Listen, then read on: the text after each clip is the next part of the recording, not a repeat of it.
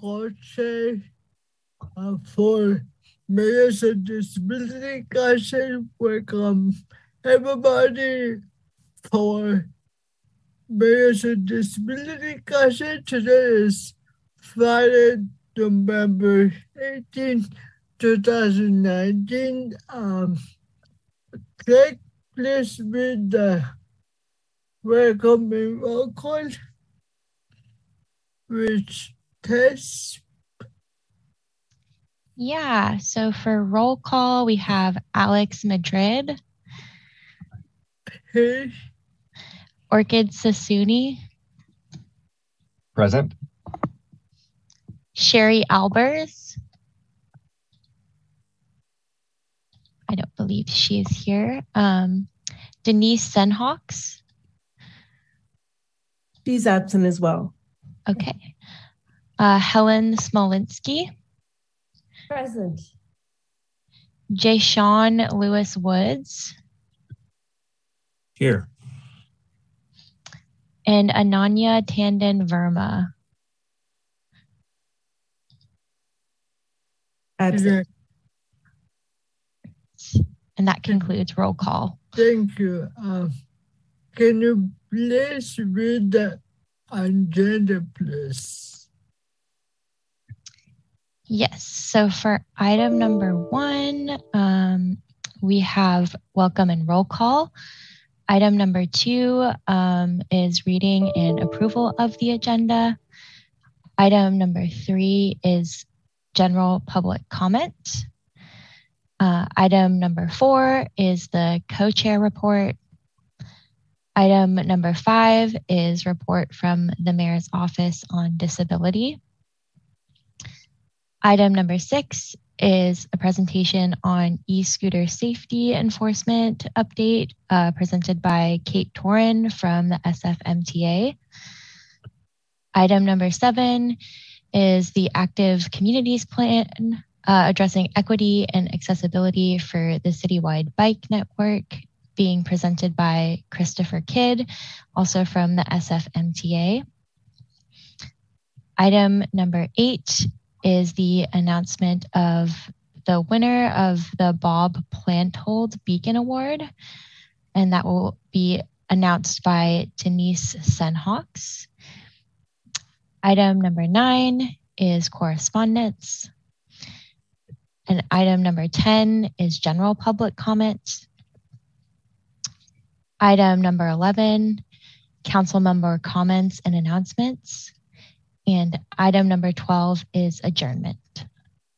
Thank you. Are there any council members question or comment about the agenda?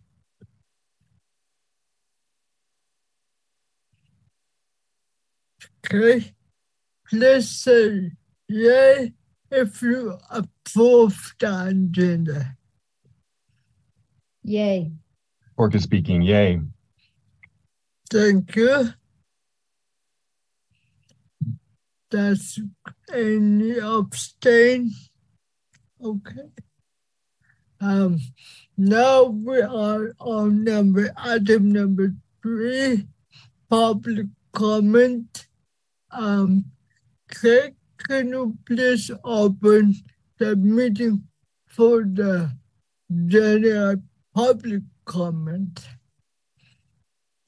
Yes, so at this time, we welcome the public's participation during public comment periods. There will be an opportunity for public comment at the beginning and end of the meeting, as well as after specific items on the MDC agendas. Each comment is limited to 3 minutes, although comments may be limited to 2 minutes when there's a long queue of people waiting to make comments. At the end of the comment period, we will move on to the next commenter. If you want the council to respond to your comments after the meeting, please provide your contact information by email message to mdc@sfgov.org with the subject MDC comment reply request. You may also provide additional comments by email to this address or by calling 415-554-6789. Members of the public can join the meeting as a Zoom webinar participant and will be able to make public comment directly during the public comment periods. If you join the webinar using your computer or tablet or smartphone Zoom app, click on the three horizontal dots icon and then click on the raise hand icon. You will be recognized when it's your turn. You can also use the Q&A feature in the Zoom webinar to be recognized or to make a comment. If you wish to be recognized, type into the Q&A box that you want to make a comment and hit send. You can also type your comment into the Q&A box and the clerk will read it for you. If you join by phone, dial *9 when you want to be recognized. You will be prompted when it's your turn to make comments. We also welcome suggestions about how to make the MDC meetings more accessible. Please send an email to mod@sfgov.org. If you need assistance accessing the meeting, please call 415-919-9562 or send an email to mdc@sfgov.org. At this time, members of the public may address the council on items of interest to the public that are within the subject matter jurisdiction of the council that are not in this meeting agenda. For agenda items, you will have an opportunity to address the council when that item is reached during this meeting. The Brown Act forbids the council from taking action or discussing any items not appearing on the posted agenda, including those items raised by public comment. So at this time, if any members of the public who are attending would like to make a public comment, please press the raise hand icon. And I do see at least one member of the public who would like to make a public comment. So at this time, Vincent Nguyen, I have unmuted you and you may speak. So, hi, can everyone hear me? Yes, we can. Okay. So, hi, my name is Vincent Nguyen. I am a second-year pharmacy student at UCSF here with my classmates, Christina, Callan, Rachel, and Siavash. We are asking for a policy that requires insurance companies to provide diabetes management supplies that are fully accessible for those who are visually impaired. Diabetes is one of the leading causes of preventable blindness, so it is very common for patients to manage both diabetes and vision loss. Currently, patients who are visually impaired do not have access to equipment that fits their needs. For example, imagine having to pinpoint the location of a blood droplet on your finger to measure your blood sugar or inject insulin daily without being able to see. When not managed, diabetes can lead to limb amputation, kidney failure, and death. So on the market today, there are very few blood sugar monitoring devices that can be used without vision. And of those, many are not covered by insurance entirely, or patients spend months fighting for coverage. As for patients who require insulin for diabetes treatment, there are currently no accessible insulin pumps options either. Providing accessible, equitable diabetes supplies should be a right given to all who have to chronically manage their diabetes condition.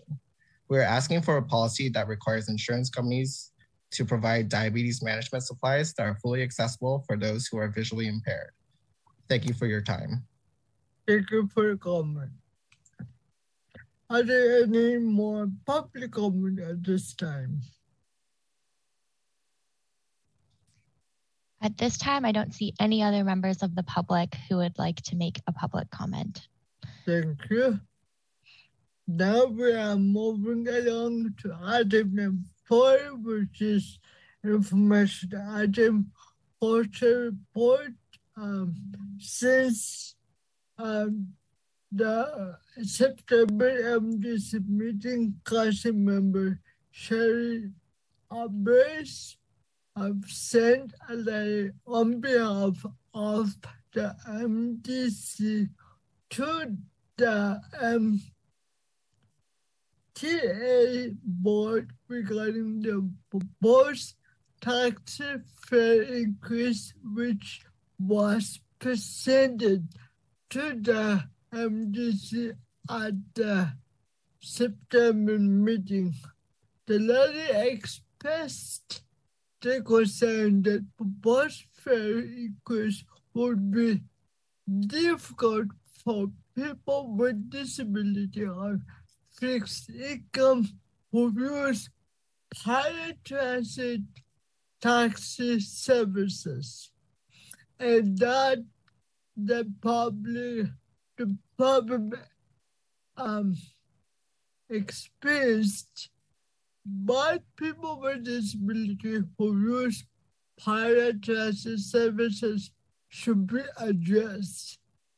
Ms. Albrecht also attended the October MTA meeting that addressed this issue to re-escalate the MTC's position. And I just want to note, in addition to that, Sherry and I did a public awareness filming for public share spaces last month. Alex, this is the interpreter. Could you say again what you and Sherry did together? We did a PSA filming for public share spaces accessibility. I would ask Orchid if you have any more co-chair reports at this time. This is Orchid speaking. No, I have no co-chair report at this time. Thank you. Now we are moving along to item number 5, reports from the Mayor's on Disability. Director Van, welcome to the meeting. Thank you very much. Hello, everyone. Good afternoon. I'm just going to pull up my report. One moment.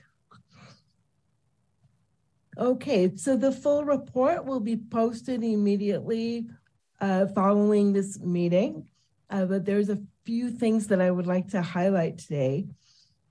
First, related to local legislation and resolutions, there's a new resolution that I'm going to be talking about since last time. So resolution 221008, limiting teleconferencing and remote public comment at meetings of the Board of Supervisors and its committees. This is sponsored by Supervisor Mandelman. Right now, it is pending assignment to the Rules Committee, but it could be heard as early as December 12th, 2022. If passed, this legislation would discontinue remote public comment by members of the public at meetings of the Board of Supervisors and its committees, except as legally required to enable people with disabilities to participate in these meetings. The Mayor's Office on Disability is charged with advising on a workable, reasonable modification request process, and we will continue doing this. However, as you know, as has been brought to your attention in previous reports from me and also from the public, locally, the Community Alliance for Disability Advocates, or CADA, is asking for a continuation for all meetings, not just by people with disabilities, by request. So the council is strongly encouraged to engage with this item and really talk about what you think about this and how you would like to proceed, as the results we anticipate will have significant impact on the public engagement process moving forward. Related to JFK Promenade, the next hearing, if called by the Board of Supervisors, is at the discretion of Supervisor Stefani.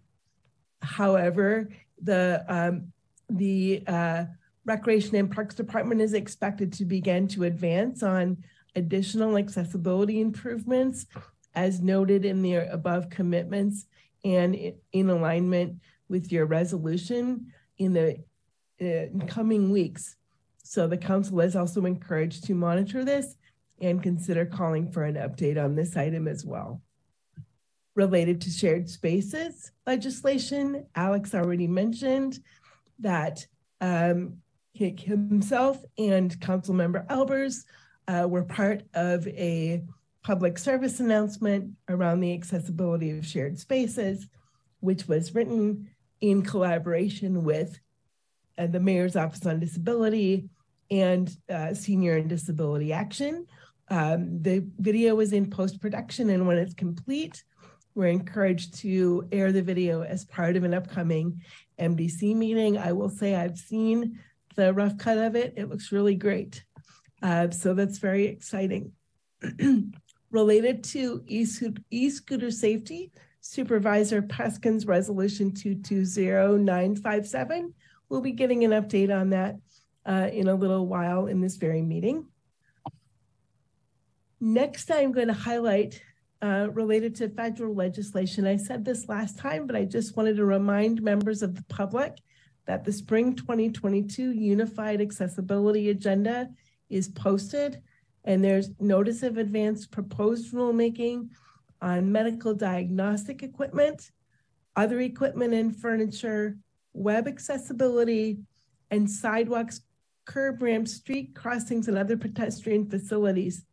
In my report, there's a link for how to participate in each of these. You can also go to ada.gov and request to be notified of when to comment on each particular hearing or the ones that you're particularly interested in. And I really want to encourage the public to take part in that process. In other MOD news and announcements, first, I want to give great thanks and gratitude to our ADA Grievance and Training Coordinator, Iman, whose last day with the Mayor's Office on Disability was November 10th. Thanks also to John Costi, who is temporarily assisting with this role while we hire for the position. And thanks to Tess Bartlett, who is our San Francisco Fellow this year, who is temporarily assisting as clerk during the MDC meetings. Thank you very much for your support, and thanks for your public for your understanding as we transition and continue to serve you in the best way that we can. Also, MOD this week launched our new website at sf.gov/MOD. Our website is the city's accessible template and features a disability resource page that brings together disability information from across the city. This is very exciting. This is the first time we've had this. Our pages, though, are newly launched and some are still in development. So as we continue to make things better, feel free to send your feedback to us so we can do that. And thanks for engaging. We really want to hear what's working for you and what can be improved related to the website.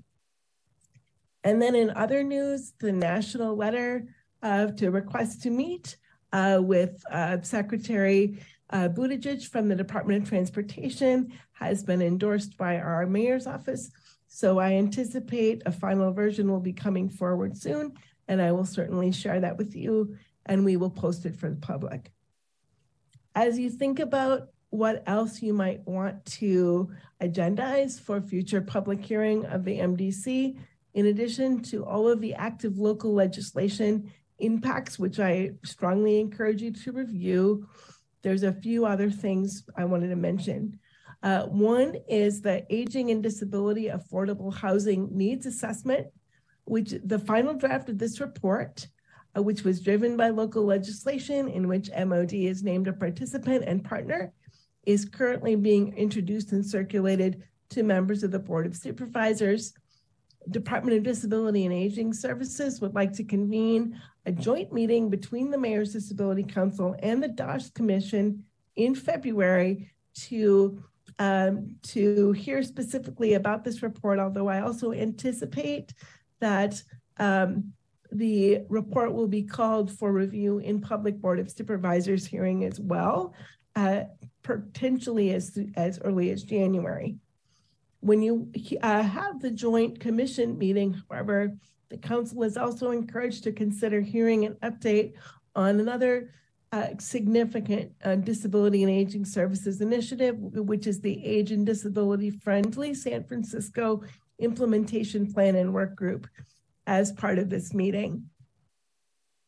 And the remainder of my items are items that I have mentioned in the past, so I will stop there for now.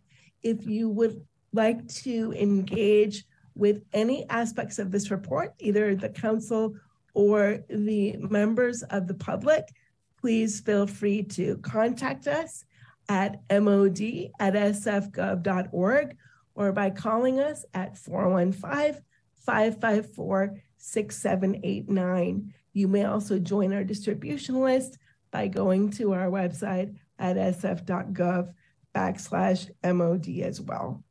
Thanks very much for your attention, and that concludes my report for today. Thank you, Director Bond, and that's amazing report. And I was told to announce that we have found a great site for the holiday gathering. We are having MDC MOD holiday party going to be on December 9th from 3 to 5. December 16th, the regular time for MDC meeting was not available. We will have to announce it to the public since it's an MDC sponsored event and public funds are being used for the gathering. It is a public space. This is Nicole speaking. I just want to reiterate that it's intended to be a meet and greet for the Mayor's Disability Council to meet the public. So the public is invited. That's all. Yeah. Again, it will be December 9th from 3 to 5 and more information will come. Thank you, Director Bond, and now we are moving along to next item, which is item 6.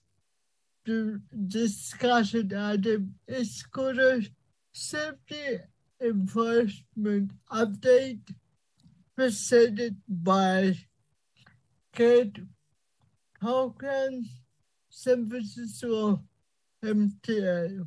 Welcome, Kate. Hi, thank you. Thank you for taking time on your busy agenda to have us here today. I'm Kate Toran, Director of Taxis, Access and Mobility Services for the SFMTA. And I just wanted to start off with a global comment, and then I'm going to introduce you to the team. And just to say that scooter safety is critically important to us, and we take it really seriously, and we have a very detailed and robust presentation for you today, and that my colleague Forrest Barnes, who is a mobility services planner, will be actually giving the presentation. I'm here for support and to help answer questions. And we also have Erin McAuliffe, who's the Principal Access and Emerging Mobility Planner here as well to support, and student intern Brady Vanlow. So we've got a strong team here for you today. Forrest is going to give the presentation. And again, thank you for making time on your agenda. We really appreciate it. Thank you so much, Kate. I'm going to ask that either I be allowed to share my screen or that the host, there we go. Great. Give us one moment for us. Okay, you're good. Great. All right, thank you so much. So again, my name is Forrest Barnes, and I'll be presenting today on the Powered Scooter Share program and give updates regarding safety and enforcement. Thank you all for having us here today. So first, I want to talk about the Scooter Share program and the desired outcomes. First and foremost, safe and equitable mobility options that serve the public interest. Diverse ridership, supporting transit service by providing first and last mile options, mobility innovation that helps reduce traffic congestion, parking demand, and carbon emissions, and ensuring that the program is designed in such a way to maintain access at all times. Some of the challenges with the program include illegal and unsafe riding behaviors. So sidewalk riding, double riding, or riding the wrong way on the street, or improperly parked devices impacting the accessible right-of-way, including on our sidewalks, as well as rider accountability and equitable service throughout the city to ensure scooters are available throughout the city. So just some background on the program. This year there are 3 permittees. Bird, which previously was Scoot, is authorized to have 1,500 devices on the street, while Lime and Spin are each authorized to have up to 2,000. The current permit term expires June 30th of 2023, so next year. And then during that time, the SMTA will be modifying and planning on changes to its current permit program. So just a quick program snapshot. Between July 2021 and October 2022, there was around 2.6 million trips. There were citations, including both parking and riding citations, just under 15,000. And there were just under 10,000 311 complaints about the program. Some of the key requirements about the program are outlined in our permit terms and conditions, and they require various things of the permittees in the following categories, which is safety and rider accountability, parking requirements, an equity focus, including an adaptive scooter program, low income plans, neighborhood distribution, which means ensuring that scooters are available equitably throughout the city, community engagement requirements, some extensive reporting requirements to the SMTA, labor harmony, including some scooter companies have unionized workforce, and then also summary suspension, which allows the Director of Transportation to have a suspension of a permittee if deemed unsafe. So some of the commitments that we've had from our permittees, and I would like to note that these are increasing as we really hold them to their commitments. So user education, so app pop-ups, safety reminders and safety quizzes, on-vehicle safety messaging, quarterly safety training classes, escalating penalty structure, so fines or account suspension for improper riding or parking behavior and increasing intensity, in particular for unsafe riding. Some permittees will just immediately suspend the account. And then additionally, to institute sidewalk riding detection technology on the scooter fleet. So this includes technology that when a scooter itself detects that the rider has mounted the sidewalk, to slow and stop the rider, as well as provide audible messaging, and to bring the ride to a halt. Also, as part of our permit, we have the permanent adaptive program, which when the permit started, first there was the complimentary adaptive program, which still continues, where riders could check out an accessible scooter. And then now we've required that adaptive scooters require 5% of the on-street fleet. That adaptive scooters must be available for reservation through the permittee's mobile application. We have various monthly reporting requirements, and all 3 permittees have committed to the complimentary adaptive program with additional devices for pre-scheduled drop-off and pickup. And then here we, just a note on the Adaptive Transportation Day that was with BORP in Golden Gate Park on November 5th. So scooter permittees joined the regular BORP adaptive cycling program for an adaptive demonstration day. Now I just want to give a quick summary of where scooter trips are happening most in the city. So in the top left and the top right, there is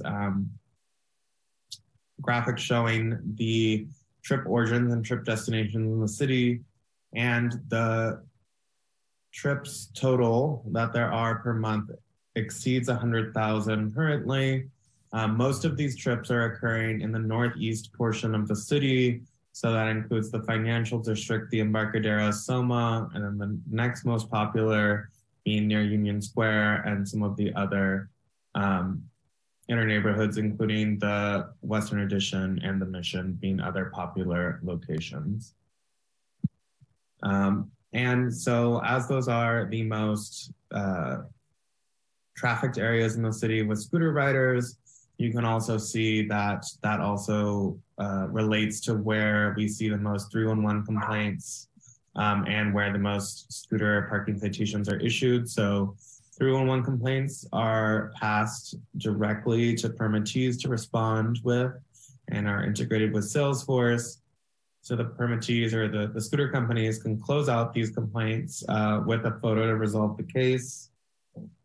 And then there's complaints database and public dashboards to view where these citations are happening, to track complaints about improper renting and parking. Parking complaints are required to be resolved within 2 hours, and investigators respond and issue citations for scooters that continue to be misparked. And as you can see there, just to reiterate, most citations are happening in the northeast section of the city, as that's where the most writing is happening. So in full transparency, the SFMTA has put a lot of this information on our website, so including various public dashboards. In the top is a screenshot of some of our website. So just as a quick overview, scooter citations versus trips and devices. So it's less than 1% of trips have a parking citation or per device. And overall, these numbers are tied to our permit terms and conditions, with the goal of decreasing these numbers and ensuring that the greatest number of trips possible are all trips and properly parked and without misproper writing. So the SMTA enforcement staff, to ensure proper parking and safe riding, include 8 enforcement staff.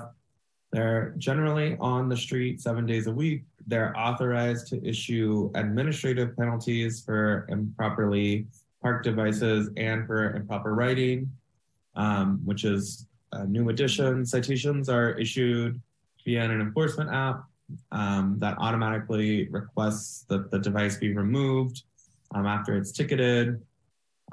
Device removal is required within 2 hours. And then, like I had mentioned, the enforcement app is integrated with both 311 and the SMTA's public dashboards. Additionally, to monitor compliance, we can see where the scooters are in the city and monitor daily trip activity, but also make sure that the device cap or minimum is met in various neighborhoods so that there's minimum deployment across the city, and that also that the financial district in Embarcadero is not where all of the scooters in the city are concentrated. We also maintain a complaints database and monthly and quarterly reporting from the permittees. And we have recently used various Salesforce tools to improve tracking of these citations, and improve reporting, and to integrate with 311 to make sure that this gets passed over to the companies themselves to move the scooters as quickly as possible. And so just some quick stats about the improper riding and parking citations. So for improper parking, in the last, or since the current permit term started in July 1st of 2021, we've issued nearly 14,000 improper parking citations, and the city has collected just over $4.1 million in fines.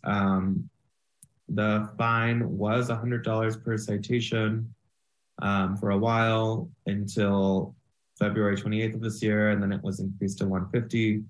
For improper riding, since March 15th, the MTA began being able to issue these citations for improper riding to the companies themselves. Staff have issued 763 improper riding citations and collected just over $200,000 in fees.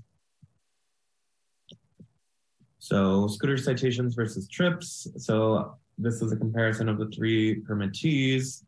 And so just a quick summary, for Bird, just under 400,000 trips, just over 1% of trips are in with the misparked or improperly parked scooter.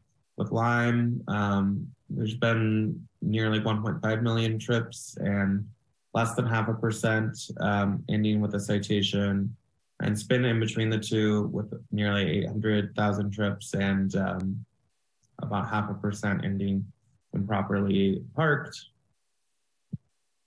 And then to give you that breakdown, so as you can see here, or this chart demonstrates that of all trips that have happened in the city, which there's been over 2 million, this permit cycle, Lime does a bit over half of the trips, Spin about a third, and then Bird the remainder.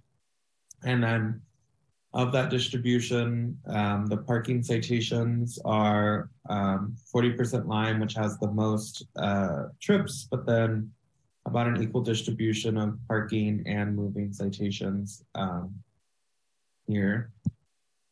So additionally, we can see that, hold on, sorry, one moment. Our partnership with the port, we also, there's reimbursement charged for retrieval from the bay and from port property.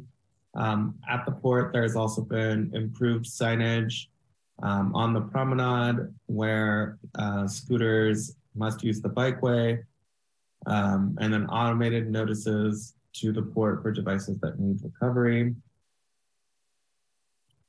And quickly, I'm going to run through. There was a few sidewalk detection technology demonstrations. The first one was in Soma in December of 2021 on a bike lane with various curb cuts and low pedestrian traffic. We tested permittees' promises as stated in their applications. We validated what worked well and what areas needed improvement, and staff issued guidance and recommendations to the companies on how to improve their technology. Followed by an additional demonstration on the Embarcadero in May of this year, testing on the bike lane, the parking lane, various curb cuts, and monitoring of pedestrians in the testing area.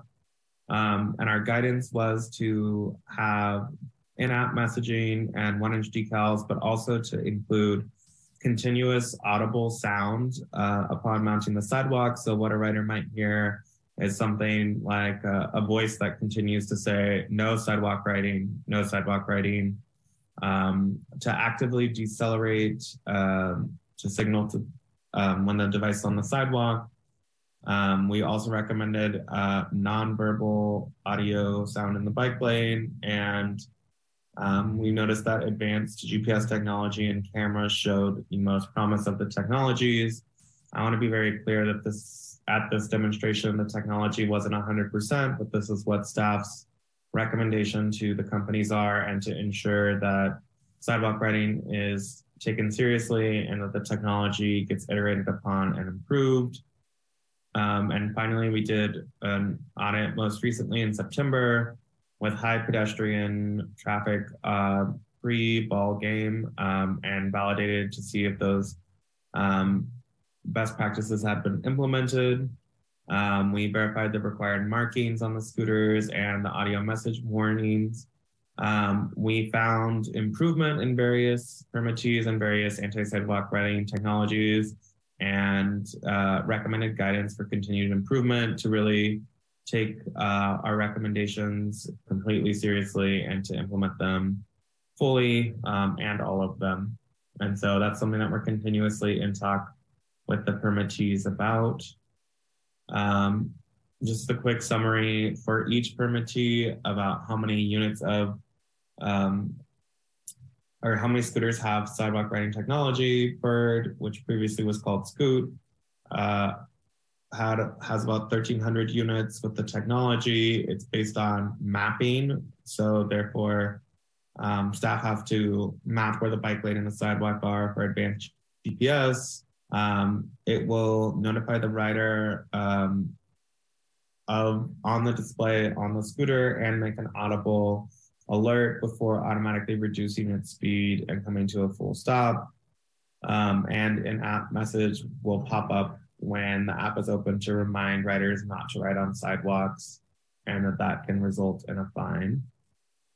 Lime, which recently has given us another round of commitments, but our most recent round of commitments before this presentation was that the technology will alert riders on all units, the in-app messaging, the follow-up on safety education and progressive discipline, a 50% pass-through for the cost of any citations to riders, rolling out new AI-based technology with upgraded audible alerts and deceleration, and committing to sharing information about banned riders among all permittees. So riders that continuously break the rules or ride unsafely, the MTA is encouraging permittees to share who those riders are amongst themselves. So a rider who's ridden unsafely before isn't just going to the next company to do the same thing.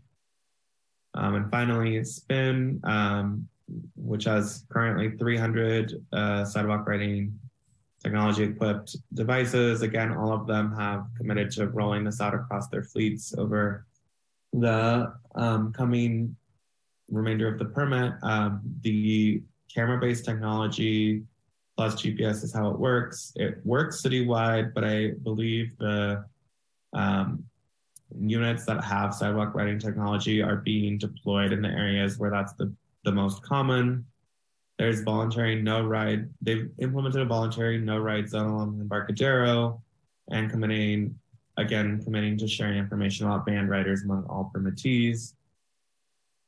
So real quick, here's a slide looking at what the escalating penalty structure looks like across each permittee. So as you can see, some of them share the banned rider list. Some of them begin with a warning and then escalate somewhere between $10 and $40 fines. And then the amount of riders cited for Spin and Bird include over 1,000 citations, even close to 2, and various suspensions. And for Lyme, they give us the data as the number of citations passed through to riders. So additional enforcement initiatives in progress include increasing the fine for improper writing from $200 to $500 on November 1st. We've established a trial no parking zone along the Embarcadero as of November 1st. We've improved the 311 app to allow complaints to report improper writing as well. We are working on doing that and rolling that out in early 2023, as well as updating dashboards with improper writing complaints. Also on that note, we are working with the permittees who have data on where sidewalk writing is happening and compiling that and seeing which interventions work best in order to decrease sidewalk writing. We are also auditing the devices to make sure they have the correct stenciling, auditing the technology. We're encouraging the permittees to conduct public safety campaigns, as well as increasing our investigator staffing to make sure that we can accurately give out or to give out more improper writing and parking citations where needed. And then we're also beginning around this time and over the next few months conducting a scooter share program evaluation, which will be looking at in what ways do our permit terms and conditions need to change, what are appropriate requirements for sidewalk writing technology, and just seeing in general how the program might continue into or beyond July of next year.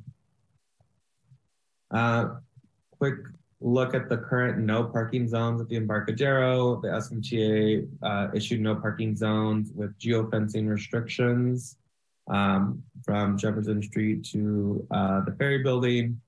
And each permittee has already implemented these no parking zones.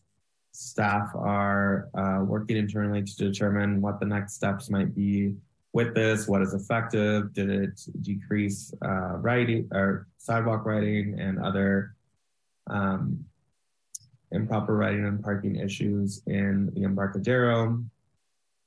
And then other enforcement remedies in our current permit terms and conditions. So if needed, the Director of Transportation can issue a summary suspension in the case of threat to public health or safety. And there's also partial permit revocations and permit revocations for non-compliance with the permit terms and conditions or misrepresentations in permit applications. For next steps, we are going to continue with the existing permits until June 30th of 2023. We are working on the evaluation of those permit programs. We've engaged a consultant to help evaluate the current program and make recommendations for the next permit term, which will include a focus on sidewalk detection technology requirements. We'll also be looking into vehicle design requirements and best practices for safe vehicles. We'll be continuing our existing enforcement and monitoring activities. We'll be implementing safety and enforcement enhancements, and we'll be continuing adding device parking, so bike racks, and expand bike lane infrastructure throughout the city. And that's what I have for you today. So thank you all so much. And myself and then the rest of the TAM staff who are here today will be here to answer questions and to take comments. Thank you, Foster. For that, I'm going to ask my fellow council members, please raise your hand. If you're all, I will call you each of you. Helen, please consider the question. Okay, thanks. Thank you, Forrest, and thank you, SFMTA. That was a really thorough presentation, and please know it's appreciated. I'm really heartened to see that SFMTA is really all over this, and the improvements that have been made to enforcement. I remember when the scooters first came out on the city streets, and it felt a little, with a just as a pedestrian, but also with pushing my daughter in a wheelchair, it felt a little chaotic, kind of the wild, wild west. So I'm so encouraged by all the good work you're doing. So please know that and thank you. I have to ask, so that last picture you showed in your presentation, is that a real picture of the woman on the, or no? No, I believe that was from the early 1900s, and it's a historical picture. And it's an early scooter? Yeah, I believe so. That was really cool. Okay. All right, thank you all. Thank you for those comments. Thank you, Alan. Orchid, your question? Yes, this is Orchid here. Just a brief comment. I want to thank you for the presentation. And it's really good to see steady improvements. And there still are some areas of concern. Some may not be under our jurisdiction, but I have noticed that some scooter riders have injured themselves by not being very attentive as they ride. And I guess my question has to do with, do our streets themselves need some improvement? I know that sometimes there are potholes, even in the bike lanes as well. So is there any discussion of how the streets can be better prepared to accommodate these modes of transportation? And it may be that a reason why people do go up on the sidewalk is because it's a little more reliable in terms of its smoothness. And so I just wonder if quality or conditions of the streets are part of what you look at when you look at violations of sidewalk riding. I just want to throw that out there as one part of my comment. Also, I couldn't ride a scooter myself because deaf people are notoriously have bad balance. They will even the accessible or the adaptive ones would be tough for me. I guess my point, though, is really back to how you prevent injury from riders due to road conditions. Do you have any comment on that? I mean, I will say the SFMTA is really looking into that, and scooters specifically within the Vision Zero context. What I can say is at the end of the presentation, when we talked about device requirements, I mean, there is something to be said about like the geometry of the wheel and the wheel size. And, if you're with such small wheels, like a pothole can launch you off your scooter. And so we're looking into, changes to the actual devices themselves to ensure safety there. And then in terms of our streets, we're absolutely aware that most of sidewalk riding comes from, besides part of the trip to park it, from the sense of lack of sense of safety on the roadway. And like we have seen from the permittees that streets with protected bike lanes have a higher percent of trips and then also a lower percent of time sidewalk riding. And so that information is something we're collecting now from the permittees that we do want to share out to our streets team. And I know additionally, our Vision Zero team is looking at, quick builds and just in general, the collision data with scooters and seeing, are there specific street improvements that need to be done? I don't know if anyone else on TAMS wants to add to that. But I will say we are looking deeply into that. And I guess Christopher's on this call, and we should add getting that data over to the planning division for the active transportation update. Hi, this is Kate Toren, and I'll just add a little bit to Forrest's answer, which I think is spot on, in that as part of the management of the scooter share program, we partner with our colleagues on the streets team. And so they're very much engaged with the street infrastructure, and it is a focus to continue to expand bike lanes. And I know Forrest mentioned that as part of the presentation. So I just wanted to add that as well. And in fact, the management of the scooter share permit program started on the street side of the house, and when scooters first dropped, and then we partnered for a number of years. And so that partnership is still very strong internally.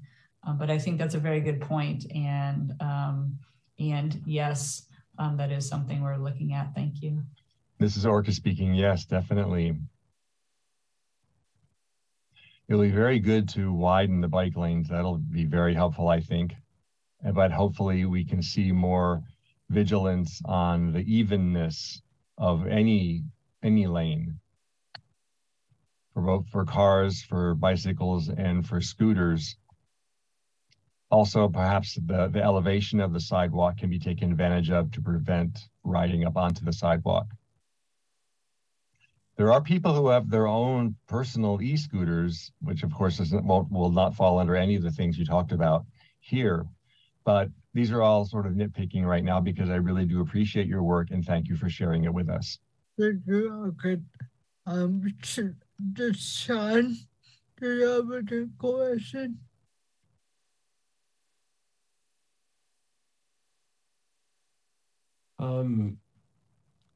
Not particularly. I mean, I think mostly what I was thinking about, and it's not even a question, it was just, I mean, it was something I just remember, and also I've been observing recently, but I remember from our last presentation, like, I think it was 2 months ago, just about like,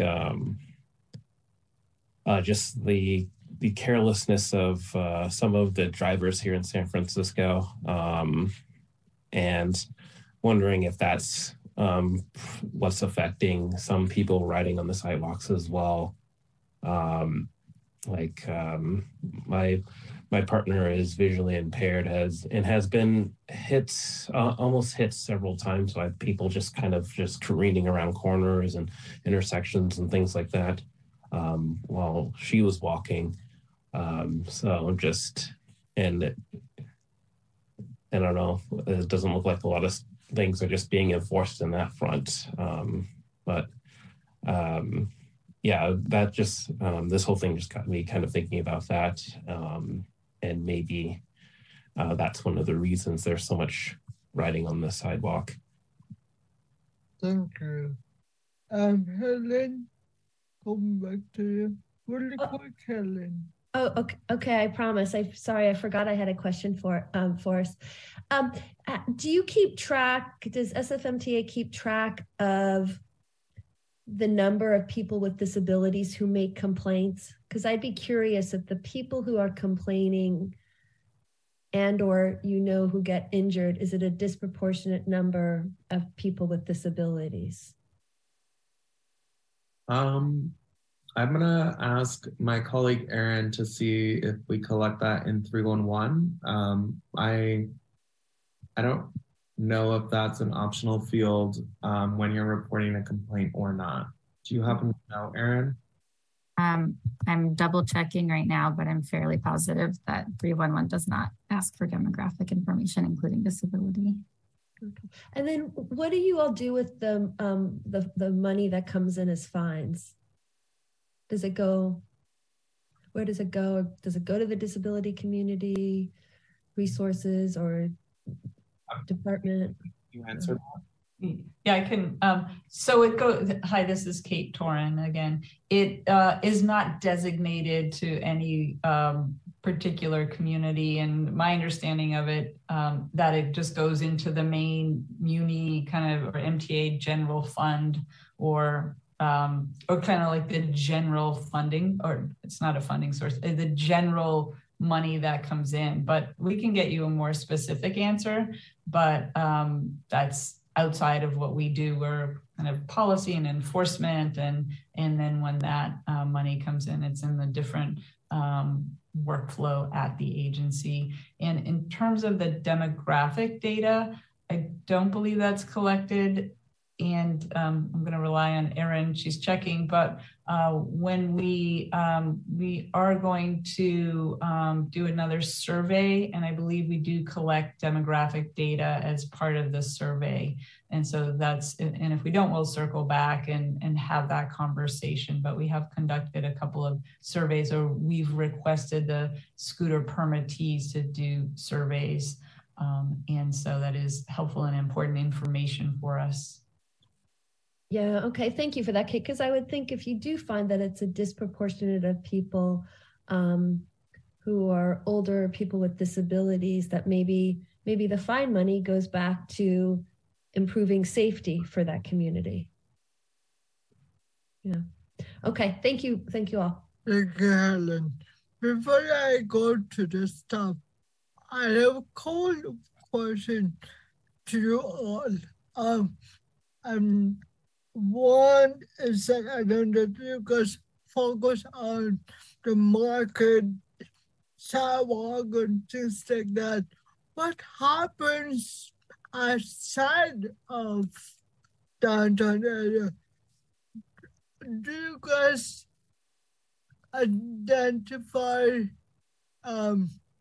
scooters being in the sidewalks, and how do you guys enforce that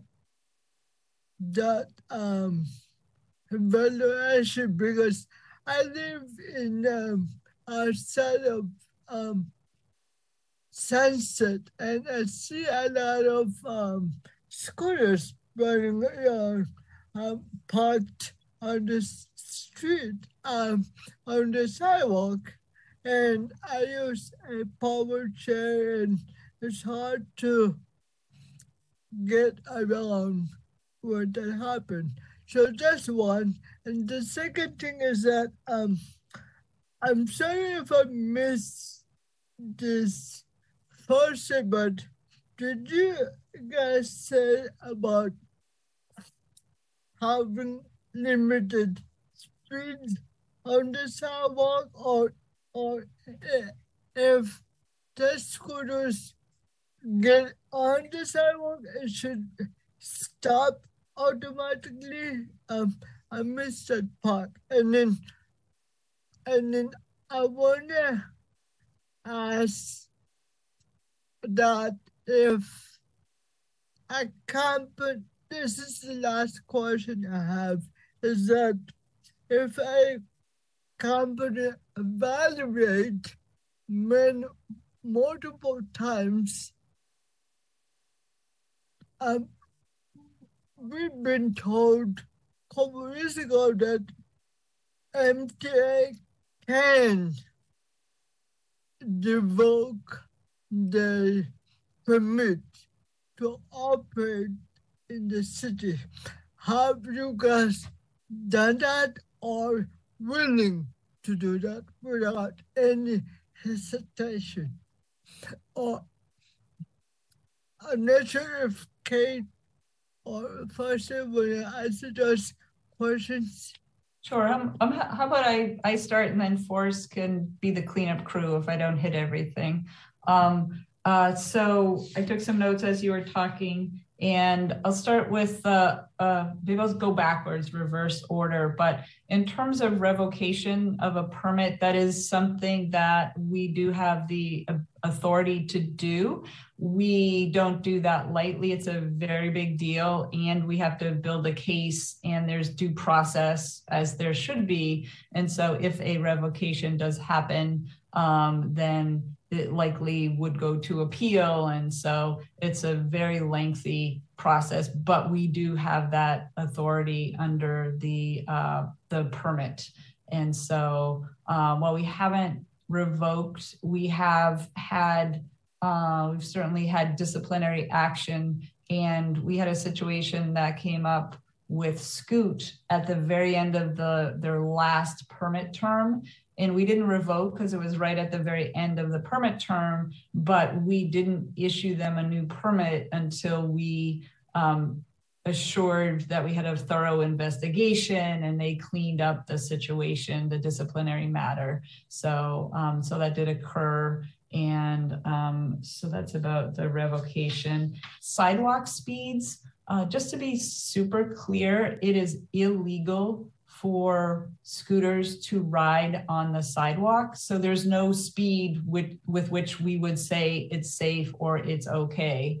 And in terms of guidance related to the sidewalk detection technology, there is some best practices for a gradual slowdown. So there may be discussion of speeds to slow down the device so it just doesn't cut immediately and cause the rider to fall off. We don't want that to happen either, but it's not intended to be then the rider continues riding slowly on the sidewalk. It is intended to signal, this is not okay. You cannot ride on the sidewalk and you need to get off and walk the scooter. So that's the sidewalk question.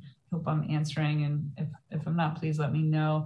And then how enforcement happens. We do look at hotspots. We do look at the data. We look at the complaints that come in, and that's why we wanted to have information. We're always trying to get information out to the public on how to make a complaint, because that's really important to us. And so we do rely on the 311 system, and the team is out on the streets daily, and they are enforcing daily with the, so I would encourage everyone who can and is able to either call in and make a complaint by 311 or use the app. There are multiple ways to make a complaint. And so I encourage everybody to do so. And yeah, so the enforcement, there's on-street enforcement, and our team is out in the field daily. So I hope that answers everything. Yeah, thank you for the answer. I just want to go back to my question regarding sidewalk safety. The first question I have was, I know that you guys focusing on the downtown area. So what happens if someone leave or parked the scooters in the sidewalk outside of those hot spots and possibly not detecting the app, and how do you guys mitigate that issue? And then I just want to curious on, I know that last year, there's an incident that one of the scooters hit one of the disabled person.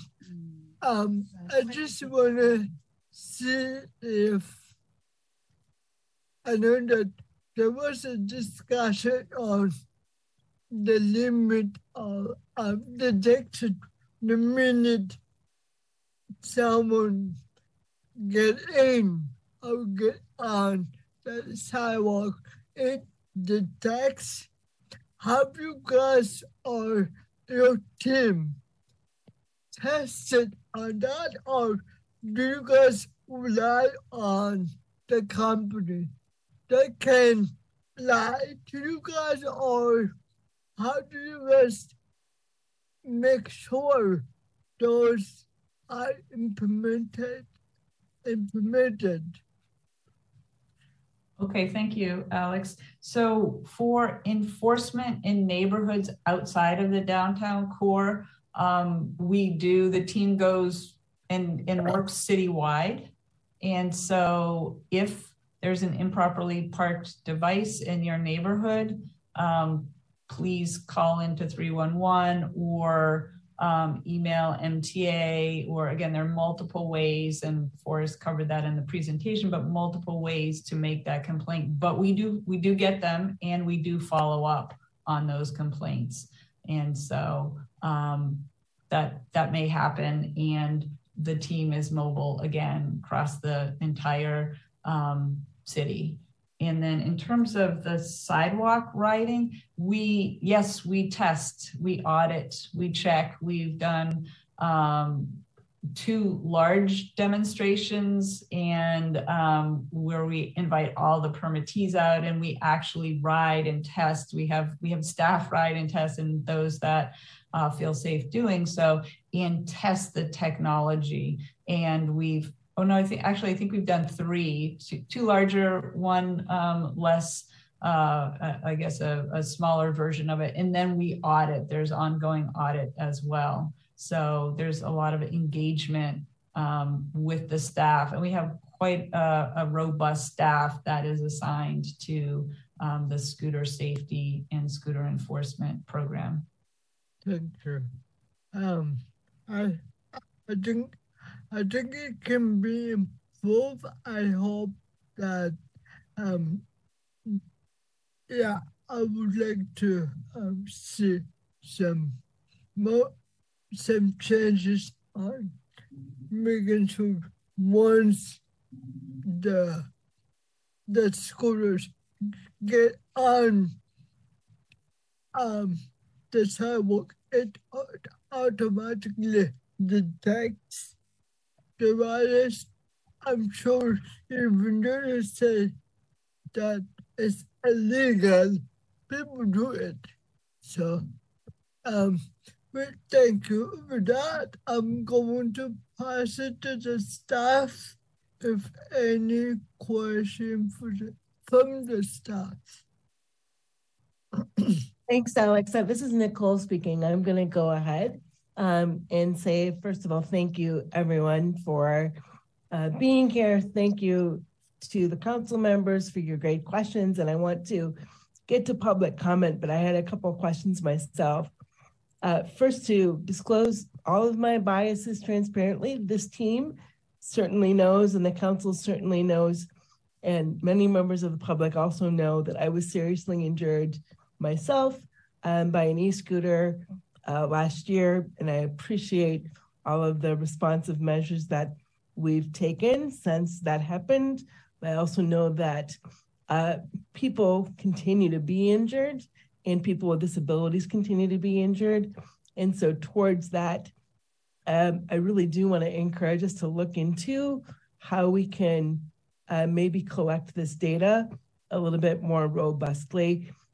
Certainly there are ways to use the 311 app to do that. We collect disability, voluntary disability information for those that want to self-disclose for the Shared Spaces program when we have disability access violations there that are reported. So I just want to encourage the team to look at that. And then the other thing, I was wondering, and maybe this is best for Kate, I'm wondering if you can speak maybe a little bit to, you said you're bringing in a consultant to do a little bit more work.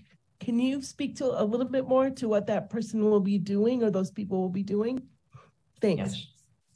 Great, thank you. Thanks for the comments, and we are making notes, and very good point to acknowledge the data collection point, and again, to acknowledge your injury, and just that is an awful situation. Everyone should be safe on the sidewalks.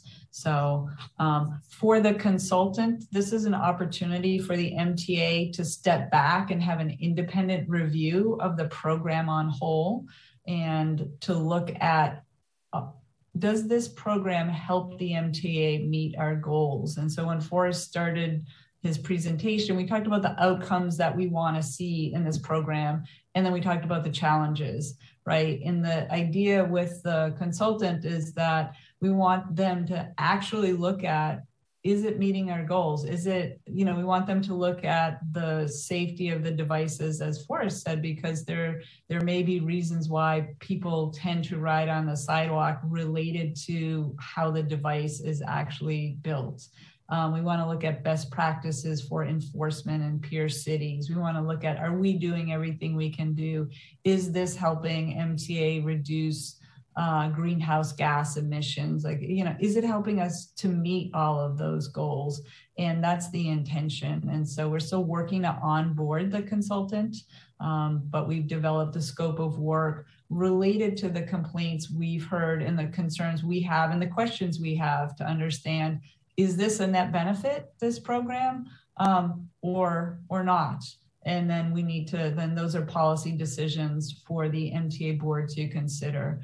But we take our enforcement role seriously, and we take the look at the overall benefit and the cost benefit of the program on whole. So that's the intention. And those are a couple of areas that we want to look at specifically of greenhouse gas emissions, the device safety. I know Forrest probably has another couple top of mind, but again, enforcement. What else can we be doing to keep the program safe? Best practices for the sidewalk detection technology. I will say it's a new program. As you may recall, scooters just dropped in the city in 2018. Right. And MTA had to scramble to get the regulatory authority to even have a permit program, which the Board of Supervisors, and I'll thank Supervisor Peskin for being the lead on this. The Board of Supervisors established the ability for MTA to have a permit program. And then we started with a pilot. And so we've really come a long way. We have a program that's maturing, and we've had a lot of lessons learned. But when we first or in the first few permit issuances, we didn't specify a certain sidewalk detection technology because frankly, there wasn't any at that time. But now, given we're a couple of years into the program, into this service, we want to look to see, MTA, do we want to get more prescriptive with that and to actually say we want this specific type of technology instead of leaving it to the permittees to tell us what their solution is. So that's another example of what we're going to look at. Thanks. I think towards also the proliferation of privately owned scooters, I just had a question towards that. So that if a scooter is not permitted and there's a complaint filed, does MTA handle those as well as what happens with the non-permitted scooter complaints? Yeah, well, that's a great question. And I think I made a note, Orchid made the similar point about a lot of these devices are privately owned and operated. And so those complaints still come in, but we don't have the enforcement authority over privately owned scooters. And so, for example, the ability to issue a citation when they're blocking the path of travel, we cannot do. We cannot issue a citation based on improper riding on the sidewalk if it's a private scooter. The ability to issue that type of citation to an individual is actually under the police authority. And so MTA, it's a moving violation. And so MTA investigators can't stop a rider and issue that type of citation. We have the ability to cite the company for improper riding, and that's because they have a permit and we can cite them under the permit terms and conditions. So when we are thinking about developing our scooter safety campaign, we want to get the broad message out, because what we're seeing is that, frankly, a lot of the sidewalk riding is the private scooter rider. And so for our campaign, which we're working on developing messages and concepts, we want it to broadly address scooters to get the message out. So again, to try to really address those privately owned scooters as well. Because even if we solve the scooter share problems, and if we have everything perfect, which we're working on, and that's our goal, we will still have that the issue with the private scooters. Right. Thank you so much for highlighting that for folks that might not be aware. The last thing I'll say is I certainly hope as we continue to develop our awareness campaign that the disproportionate impact on folks with disabilities and older adults is somehow part of the campaign. I wince at using the word vulnerable when we talk about disability, because people with disabilities are some of the strongest people I know, obviously, right? But when you're in a situation like that, you are more vulnerable than the general population. And so I really hope that we can build in that awareness and courtesy as part of the campaign. That's all I'll say for now. I just want to thank you once again for coming today. Thanks a lot. Are there any other staff member who would like to ask questions? Thanks. No, I have no other question. Thank you, David. Now we are opening up to the public comment. At this time, I just want to remind the president you don't need to respond to the public comments. So, can you please open the line for public comment? Yes, so just a reminder to the public, if you would like to make a comment and you're joining by Zoom, you can make a comment by using the raise hand feature or by typing into the Q&A chat. If you're joining by phone, you can dial *9 and you will be prompted when it's your turn to make comments. So I'll give a moment if anybody would like to raise their hand to make a comment. All right, I don't see any members of the public that would like to make a comment at this time. Thank you, and I just want to thank you, Kate Torren, for response, and Erin Coughlin.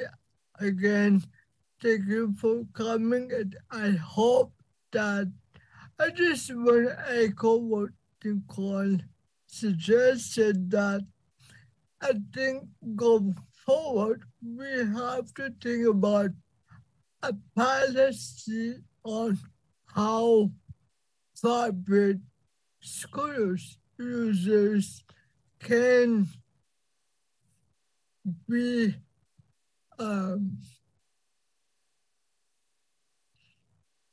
more careful and more attentive to the general public, and making sure that if they are breaking the rules, they should be accountable. And I think it should be more explicit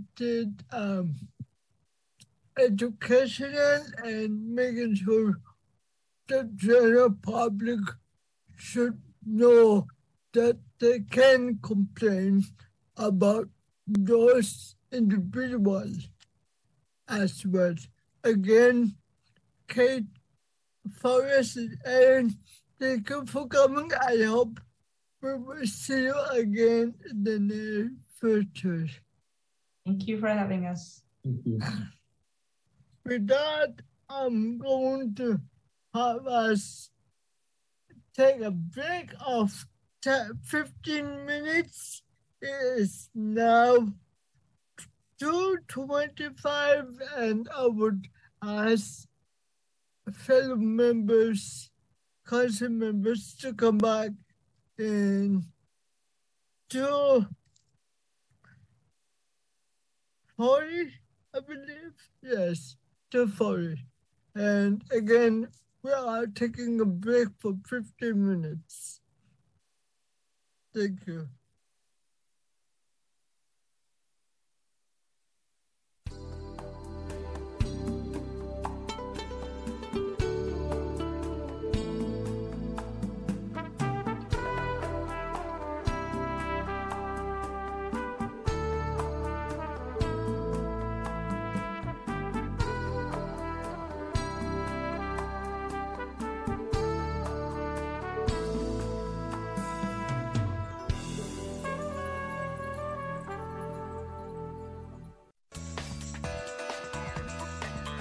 SF Gov TV, San Francisco Government Television.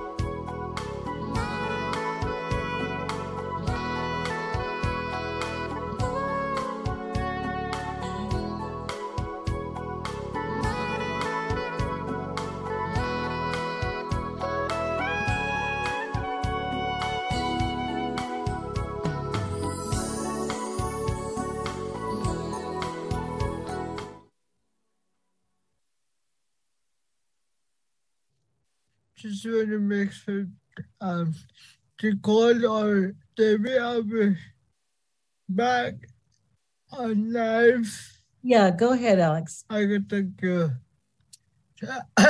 Hi, my name is Alex Madrid. I'm one of the MDC co-chair today, November 18, 2022. This is the second portion of MDC public meeting. We are on item number 7, which is discussion item, active community plan adjusting equity and accessibility for the citywide bike network. Presentation by Christopher Kidd, San Francisco MTA. Welcome, Christopher. Thank you so much. Thank you for having me today. Let us know if you need to share screen. Oh, thank you, Debbie. Looks like Debbie will be running the presentation for me because I have to call in from my cell phone when I'm using Zoom. But thank you so much, everyone, for having me here today at MTC. As mentioned, my name is Christopher Kidd. I'm a planner with the SFMTA, and I am the project manager for the new and soon to launch Active Communities Plan. And I'm going to give a presentation today, and I would love to also have a discussion with you all about our upcoming work and how we can ensure that we have really strong representation and an input from the disability community as part of it. And as part of this opening slide, it's various photos of people on different wheeled devices, including scooters and bicycles, youth and elderly, and all different types of people using the streets in San Francisco. So the next slide.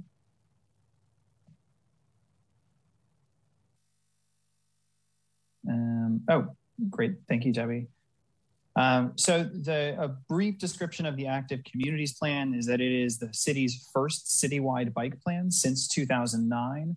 For those of you who've been around long enough, you may remember the old 2009 bike plan was actually under a lawsuit injunction to do an environmental impact report. And that caused a lot of trauma with the city, and we haven't updated it since then. So this is our first time of really looking at a comprehensive view of the bike network and all components of it. And we are currently preparing for a year-long of public engagement that will be starting in January of next year. And this is a plan that will be adopted, hopefully, at the SFMTA board in March of 2024. This is a project that is funded through a Caltrans planning grant. So we have a deadline from the state on when we need to complete our work. In terms of the plan outcomes, what we hope to create with this plan is to have a new proposed citywide bike network, including a prioritized investment plan. So understanding which streets we're prioritizing for future projects and when we would be moving those projects forward. But beyond the network itself, we also have a range of recommendations for policies and programs that can come out of this that are related to encouragement and education and access, and making sure that people have the information and opportunities to use active transportation. And we also want to ensure that we have some really deep engagement especially with our equity priority communities in San Francisco. And I'll be sharing more information about that later in this presentation. And then, I think the other area of this that we want to really focus on for this plan that I think is especially relevant for the MDC is that we're really expanding the definition of a bike plan and the bike network. And we want it really to be representative of what we say all devices that can legally use the bike network. And that includes things like scooters or electric skateboards. There's a photograph of an electric skateboard on this slide. But it also includes mobility devices and devices that people with mobility disabilities use to potentially use the bike network. And we really want to make sure that we are having a strong focus on how we can create those conditions that people would actually want to use the bike network for all these broad range of devices. So then we go to the next slide. So the goals of our plan, kind of stated broadly, are that we really want to make sure that we are creating a plan that supports the climate action plan, especially reaching 80% low carbon trips by 2030. We also want to support our active Vision Zero activities and policy to help reduce and eliminate traffic fatalities for all users of the streets. We also really want to use this plan to advance equity. And really that means that we need to ensure that we can align our projects with the values and needs of each community in San Francisco.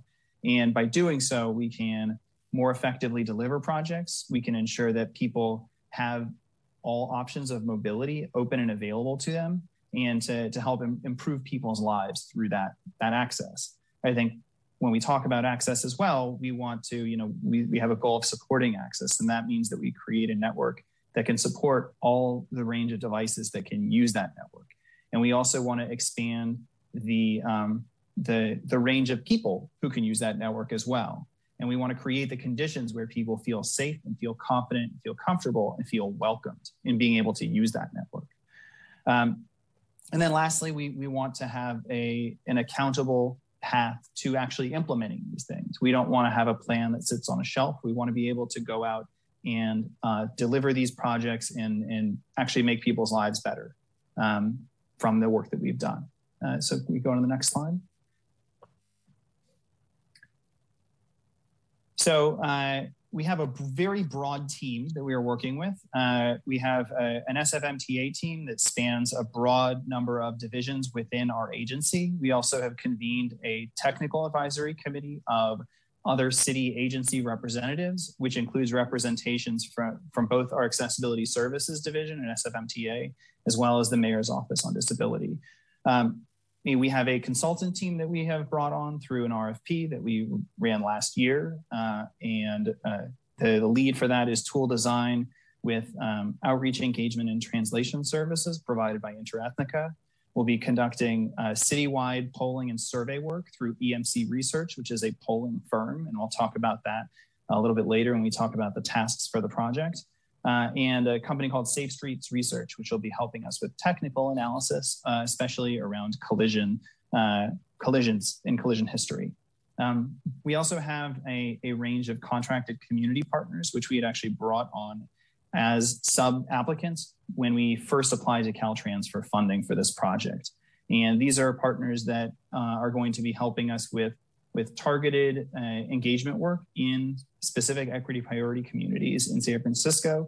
And we really view them as co-equal partners in this work, especially for the work that's done within their communities. We'll be working with Poder through their BC del Pueblo program in the Mission District and in the Outer Mission and Excelsior. We'll be working with Bayview Hunters Point community advocates in Bayview Hunters Point, with the Tenderloin Community Benefits District in the Tenderloin, with Soma Pilipinas in Soma and Western Soma specifically, and the New Community Leadership Foundation with another organization they sponsor called Influx to work in Western Addition and Fillmore. And then lastly, we do have the San Francisco Bicycle Coalition as an additional partner for assistance with some of our broad citywide outreach, really just for the fact that, and you'll see this, we have a very aggressive outreach commitment, and we need to put a lot of folks out on the street to make sure that we are living up to those commitments and reaching people. So we can go to the next slide. So then I wanted to share kind of what is the work that we're doing as part of this plan. And these are the tasks that we have in our contract with Caltrans. The first of which is really understanding the existing conditions of the bike network in San Francisco. And that really revolves around doing data collection, reviewing past plans that have been adopted in the city. And that is an enormous task. I think we have a working document that's over 120 pages at this point, reviewing over 80 different plans and policies that influence the bike network or aspects of bicycling within San Francisco.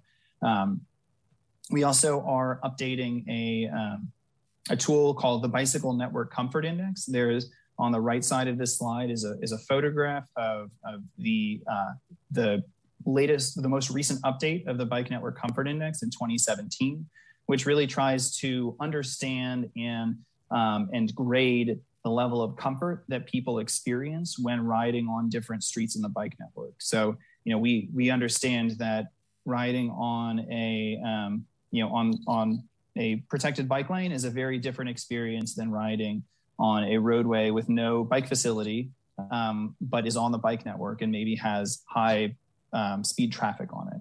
And so I think this is a valuable tool both for the public and for our own planning and decision-making for how we understand how the bike network is working and intended to work.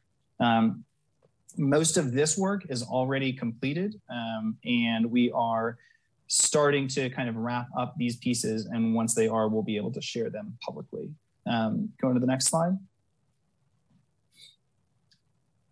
We also have a task to do a really broad ranging analysis of the bike network and of bicycling within San Francisco. That starts with a bike network and bike count analysis, which really is our attempts to help understand how the bike network is functioning today, where it's being used, where it isn't being used, and where it's either overperforming or underperforming. And these different maps that we have on this slide, one represents the mode share of how many people are biking to work against the existing bike network. And this was from a report that we did in 2019.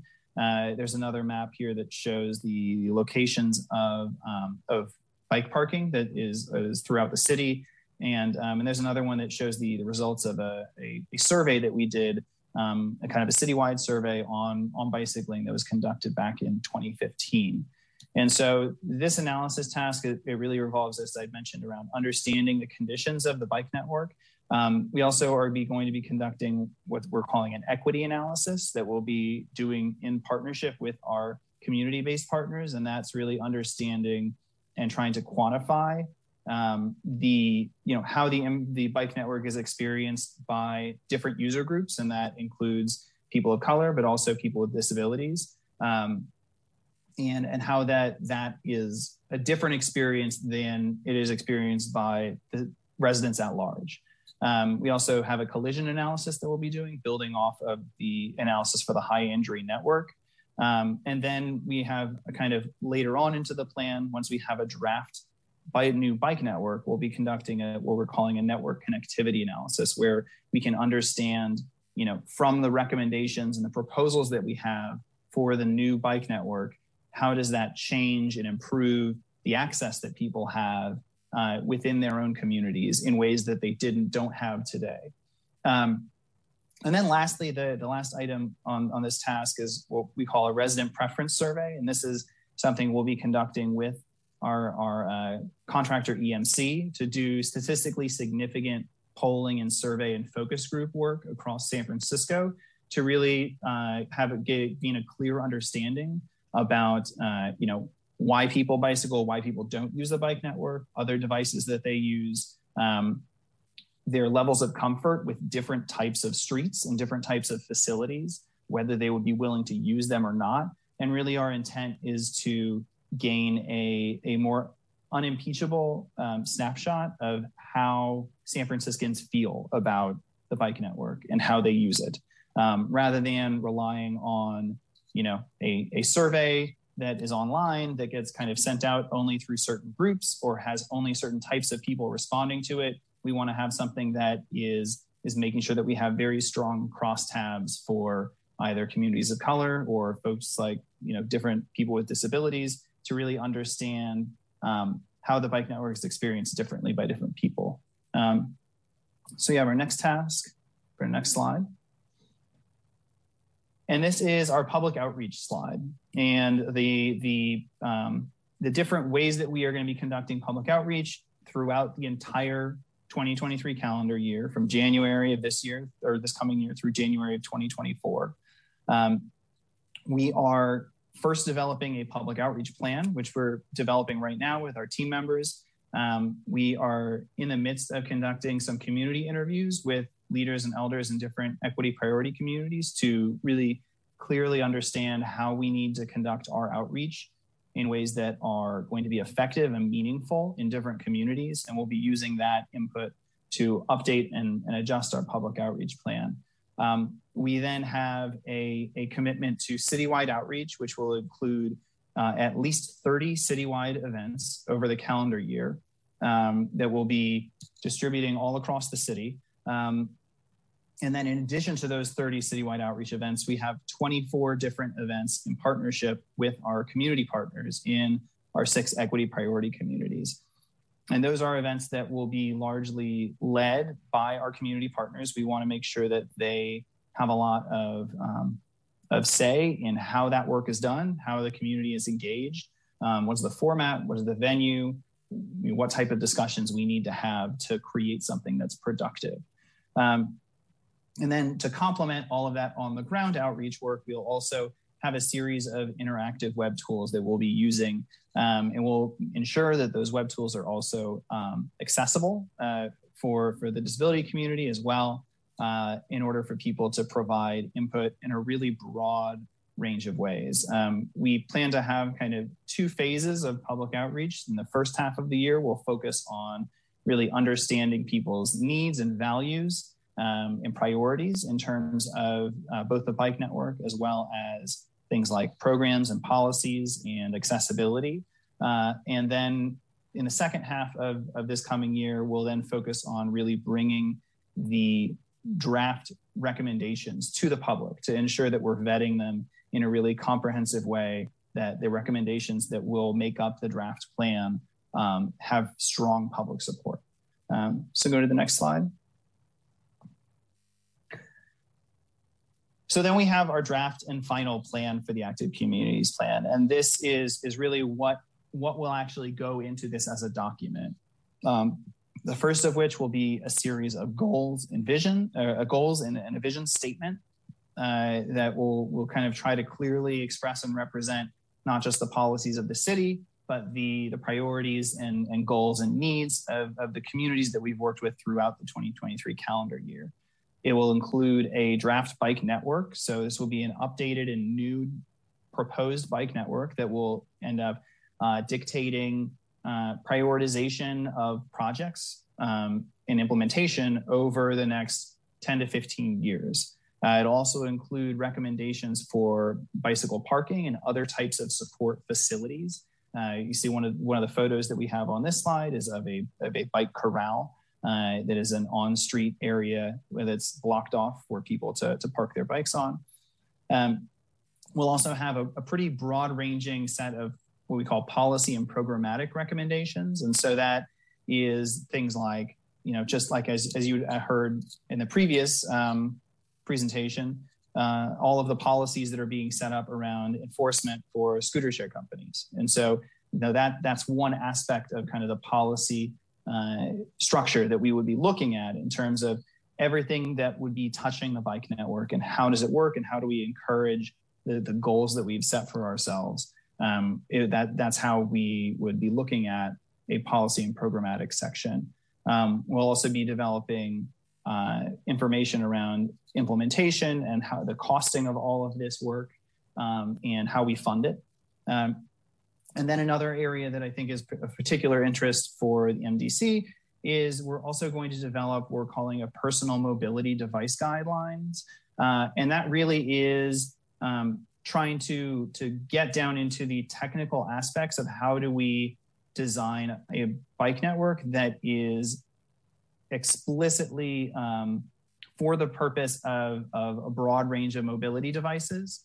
And I think even there were some comments in the scooter item talking about how we needed to have wider bike lanes to be able to accommodate different types of devices.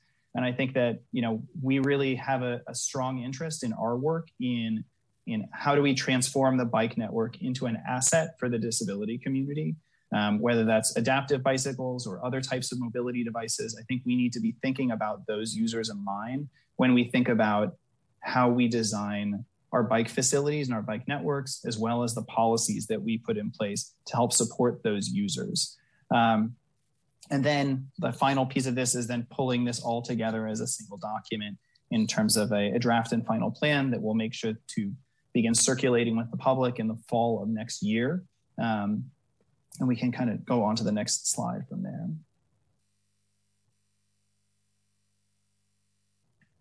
So in terms of bringing this to approval, there are some bodies that we will have to take this through no matter what. And that includes the Bicycle Advisory Committee, the SFMTA Policy and Governance Committee, the SFMTA Community Advisory Committee, and then ultimately probably at least 2 hearings at the SFMTA board. I think we also have a lot of interest in making sure that this is a plan that goes through other committees and councils, such as yourselves. This is also, something where we'll need to begin our approval path, probably in the range of late 2023, to ensure that we can get our plan adopted in March of 2024. We have some flexibility with Caltrans, but not a lot. So that's kind of what we need to aim for. I think the other thing to mention is, especially given the EIR lawsuit for the old 2009 bike plan, is we will be seeking a statutory exemption under SB 288, which does provide an exemption for these types of plans specifically. So hopefully that will help spare us some legal headaches in the future. Next slide. So that, is largely our presentation. I think my interest today is, especially before we begin any of our public outreach work, I really want to ensure that we are getting input on how we engage with the disability community and with MDC specifically throughout the coming year. There's going to be a lot of work. There's going to be a lot of outreach. There's going to be a lot of events. And we want to ensure that we're having meaningful ways to engage with the disability community and providing space for the MDC in the capacity that they want to be involved. And so I think that I'm happy to take your comments. I'm sure there's probably a lot of clarifying questions as well, but I'm very excited to continue working with you all and to bring this work forward and hopefully find ways to make the bike network in San Francisco something that is far more expansive and accessible and of broader use than it is today. Thank you, Christopher, for your presentation. I'm going to turn into my fellow council member if you have any question for Christopher. Yeah, okay, go ahead. Orchid here. Yes, thank you for your presentation. It was very interesting. I am a cyclist myself, and I hadn't even realized the extent of what you're planning to do.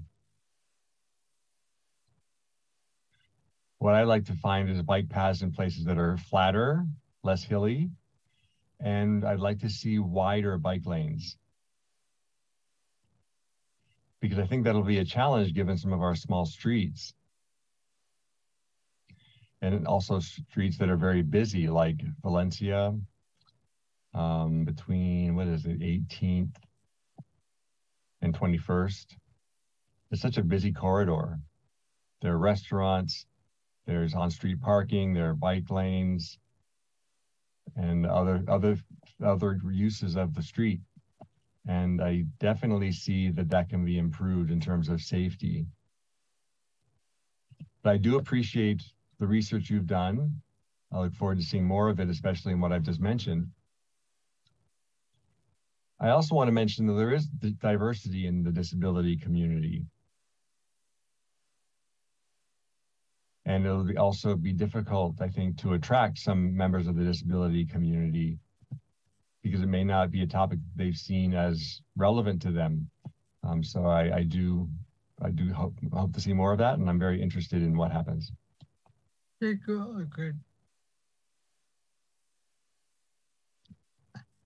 are there any council members want to ask a question?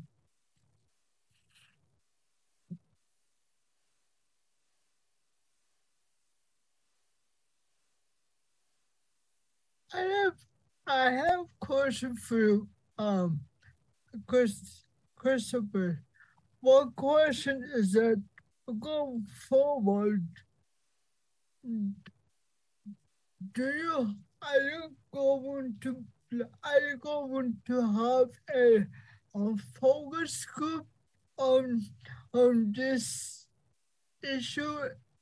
And I hope that people with disability community is part of that focus group, study group, whatever you would like to call it, but I think it's beneficial for your studies and for the city to include people with disability in making decision-making with this particular issue. That's one question. And the second question is that I know that going forward that you would like to ask us to participate on whatever you guys going to do. At this time, it's hard to say what are those without what is it that you specifically needed from the community. I hope I'm making sense. So that is my 2 comment / question for you. Yeah, absolutely. Thank you for your comments. So I think in terms of what we're asking for from the disability community, especially during our citywide outreach work. So it will evolve and change as the outreach process progresses. In the first half of the year, we are really focused on trying to understand the needs and the priorities and the challenges of different folks in San Francisco with regards to bicycling and the bike network and the use of other devices, and whether that's input around the facilities themselves, the bike lanes that you mentioned, bike lane width, or the routes that we have, or things like parking or even access to bicycles in the first place. One of the examples that I always bring up is that in the Tenderloin, for example, there's a lot of SRO housing where people don't have the room or the space to store a bicycle. And so if we aren't creating solutions for long-term overnight storage in that community, it's hard to ask people to support bike lane projects because they have no way to use them. And so we need to then look at what are the solutions we can bring through this plan to help facilitate access to the bike network. And in other communities, it might be that people don't have access to bikes. Maybe they don't have access to shops where they can have repairs done. Maybe they don't have access to education and education opportunities. Maybe they don't have access to information and encouragement so that they can understand that maybe there are a lot of people that skateboard in this community, and that they can still use that network. And it's important for people to understand that this is a network that's meant for them and meant for their benefit. And without that type of communication, we can end up losing out on connecting with those folks. And so there's a broad range of things that we can be doing, and we really want to start understanding in the first half of our outreach what things we need to be looking at, what things we need to be prioritizing, what challenges we need to be addressing. And then in our second phase of our outreach work, it will be more focused on bringing recommendations to the public to get their input, to understand are we prioritizing things the right way? You know, and that includes things like a draft bike network, but it also includes things like what policies and policy actions do we need to bring and change within the city to help facilitate some of these better outcomes? Or what kind of new programs do we need to be looking at introducing in order to give people access to the things that they want that would actually allow them to feel comfortable and confident using the bike network. And so that's kind of the broad answer to what we'll be asking for in terms of input. And I think that, you know, we have a really strong interest in ensuring that there's a you know, strong representation of, you know, the various needs of the disability community, because it is a very diverse community with different needs. But I think that there's a lot of potential for us to really reframe the way that we portray and pursue bike network projects in ways that can be really beneficial to the disability community. Instead, sometimes they're viewed at odds with the needs of the disability community. And I think to what extent we can find those solutions, we really, really want to pursue that. Thank you.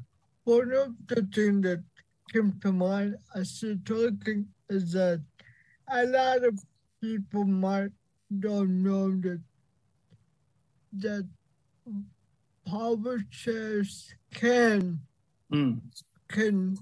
use the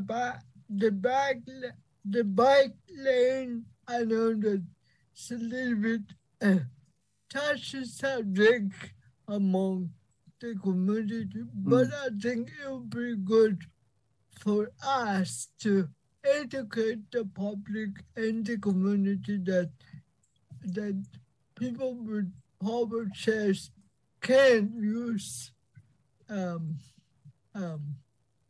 Of course, that's a little bit touchy subject, but something to explore.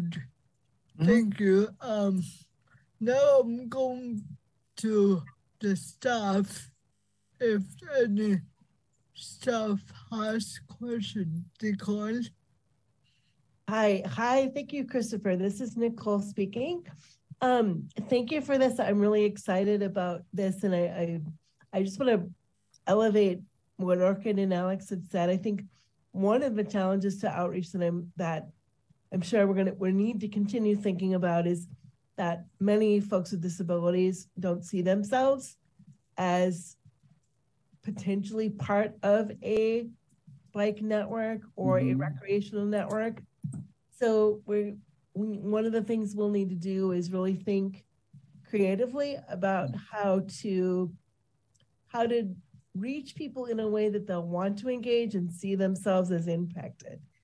One of the questions that I have towards that is there movement or thought towards moving the adapted recreational biking program from a recreational program only into a program that is more geared towards commute access or other recreational use in the bike lanes themselves, separate from special events that we hold a few times a year. Are you able to speak to that? I think that's a fantastic idea. And I think that this is the vehicle where we can identify those types of needs on the policy and program level and figure out how we prioritize them for actual implementation. And I think this is the type of kind of feedback and input that I want to make sure that we're capturing, because this is, I think this is our best opportunity to make those types of programmatic changes on a comprehensive and citywide level rather than kind of program by program, project by project. This is where we can start establishing those higher level, priority and policy statements where it can then act as a accountability mechanism for the SFMTA to say, we have these policy actions within the Active Communities Plan, so we need to be prioritizing them for real action. And I think that, the changes to the Adaptive Bike Program absolutely one of them. I would love to for us to explore ways to make that a more broadly based program. Great. I know that New York and Chicago have had some success with an adapted, I'll call it commuter-esque because I don't know enough about the individual program status today. But there have been success in other cities, and I could see it having success here if we do appropriate outreach to folks towards that too. One of the things that I know that we've learned in the way that SFMTA has been doing outreach is that one of the more successful ways to reach the disability community in particular is to go to community-based organizations specifically rather than expecting all folks with disabilities to come to you. And so I'm wondering if there are, and perhaps I missed it, and if I did, I apologize, but have you, are there disability advocacy groups on your community plan yet, or is there work towards developing that group? I know that, for instance, Sherry Albers, our council member, is not present today, but I do know that the organization that she works for, the Lighthouse, has been interested in accessible biking as well and accessible recreation. So maybe you could speak a minute to the way that you're thinking about reaching disability community members where they are. I mean, I think that's one of the reasons why we're coming to you today, is to start figuring out the best ways for us to do this within the outreach process and within the project process.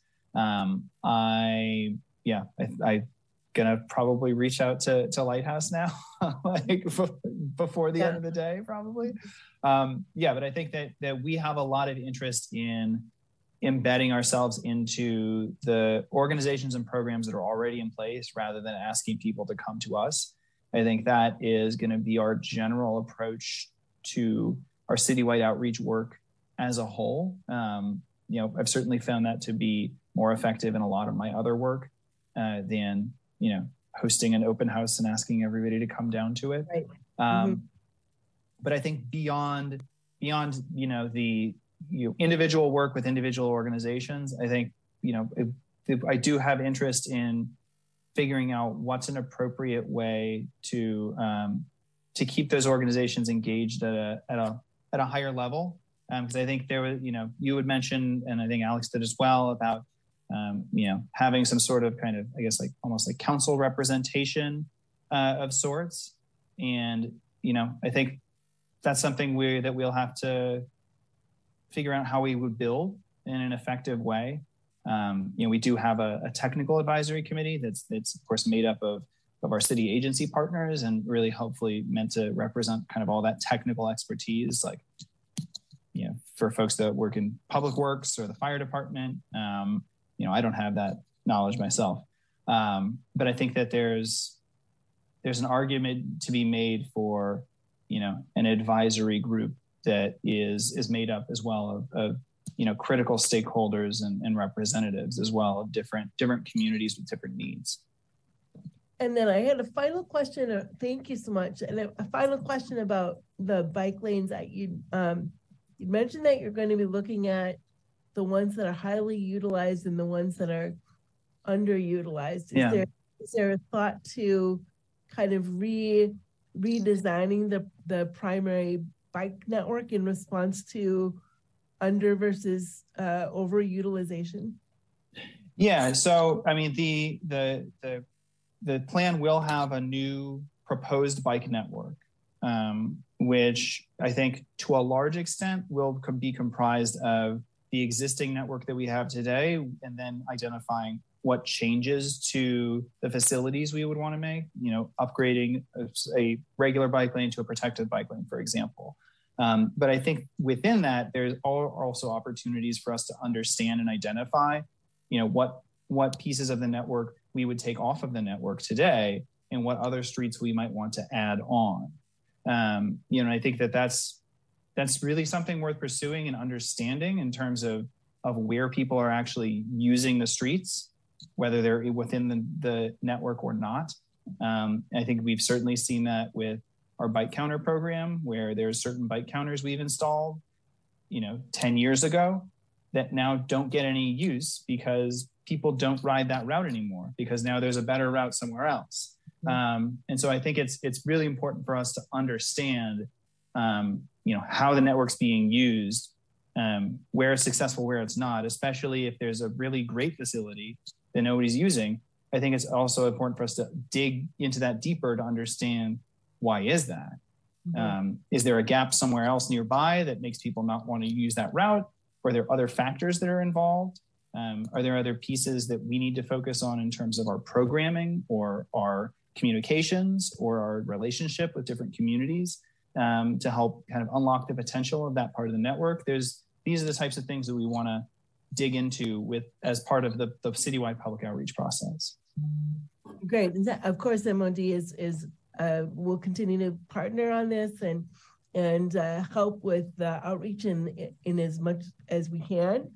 I would also say, just as a final thing, that, and this is likely being discussed, but it also seems to me that we would want to be, specifically when we're thinking about what people with disabilities would want with this, beyond the opportunity to recreate, I think there's kind of bringing us back to our previous agenda topic around sidewalk riding. At least anecdotally, what we've seen, if not by the data itself, we have a high percentage of violation in those areas where there's no bike lanes. They happen where there's bike lanes too, but we have in those areas where there isn't a bike lane, a higher percentage perhaps of folks riding illegally on the sidewalk. And so that's just another detail that I would encourage us to look at as we're looking at what would help most with the network. So thanks though for your work. There's some really exciting things coming forward. Thank you. Yeah, I think to that point, I'm very interested in working on what are the kind of the wide range of strategies that get those types of devices off the sidewalk. And part of it is improving the network. Part of it is kind of what enforcement mechanisms we have. Part of it is education and encouragement work and messaging with the public. And there's really a broad range of things. I mean, I think even as simple as, I know in the city of Oakland, for some bike lanes, they have a stencil for a bicycle and they have a stencil for a scooter. And that could sometimes be the difference between somebody choosing to use that bike lane or riding on the sidewalk. If they have this visible reinforcement that says, oh, I can be here, that, once we start to combine all of these different solutions, I think that's when we start to see real progress. Yeah, when people see themselves, I think they're more likely to comply. So thanks for that. Thanks. That's all from me, Alex. Thank you, Nicole. Others, David, you have a question? I do. I'm a member of the Technical Advisory Committee that Chris just mentioned, and am very enthused about this particular direction that the project has taken. Building on what Nicole just said, there could also be a stencil of the accessibility system on the bike lane, and that would really communicate a lot to people. One thing I wanted to mention for the council to be aware of, and I've been mentioning this to Chris, I think, in addition to looking at and examining what needs to be done to include more access for people with disabilities and personal mobility devices, we've definitely heard from the disability community about bike lane behavior in bike lanes and about safety of pedestrians with disabilities in street crossings where there are highly used bike lanes, especially by commuters. And so I think it'll be interesting to look at that question and examine it in light of, what kind of culture San Francisco wants to encourage with respect to both pedestrian behavior and cyclists or people who use the bike lanes. Mm-hmm. And I also thought there was interesting overlap between the last presentation and this one. And I think one thought that came to my mind is that I think in any kind of public education campaigns, I think the city needs to promote the idea of people with disabilities and seniors as active participants in the city, and people who the city wants to encourage getting out of their homes and being active in all the different ways, either as pedestrians, as users of bike lanes, and all of that. And I think, part of the problems may still be due to a myth of disability that is part of ableism that people aren't out and about, and people don't really care to be active, and people aren't, expected in all the places where everybody else is. And so I think that's just something to bear in mind. But I think that it's an exciting prospect, and I think it's also great to see, a city project coming to the MDC this early in the process and talking about how to engage and asking questions rather than simply waiting to, come at the end and say, hey, is this okay? There are things that people with disabilities are acutely aware of that are not in the consciousness of people who don't share our experiences. And I mean, that's true amongst each other as well, because our community is very diverse. So anyhow, thanks very, very much. And this is great to see. Thank you. Are there any more staff members has comment or question?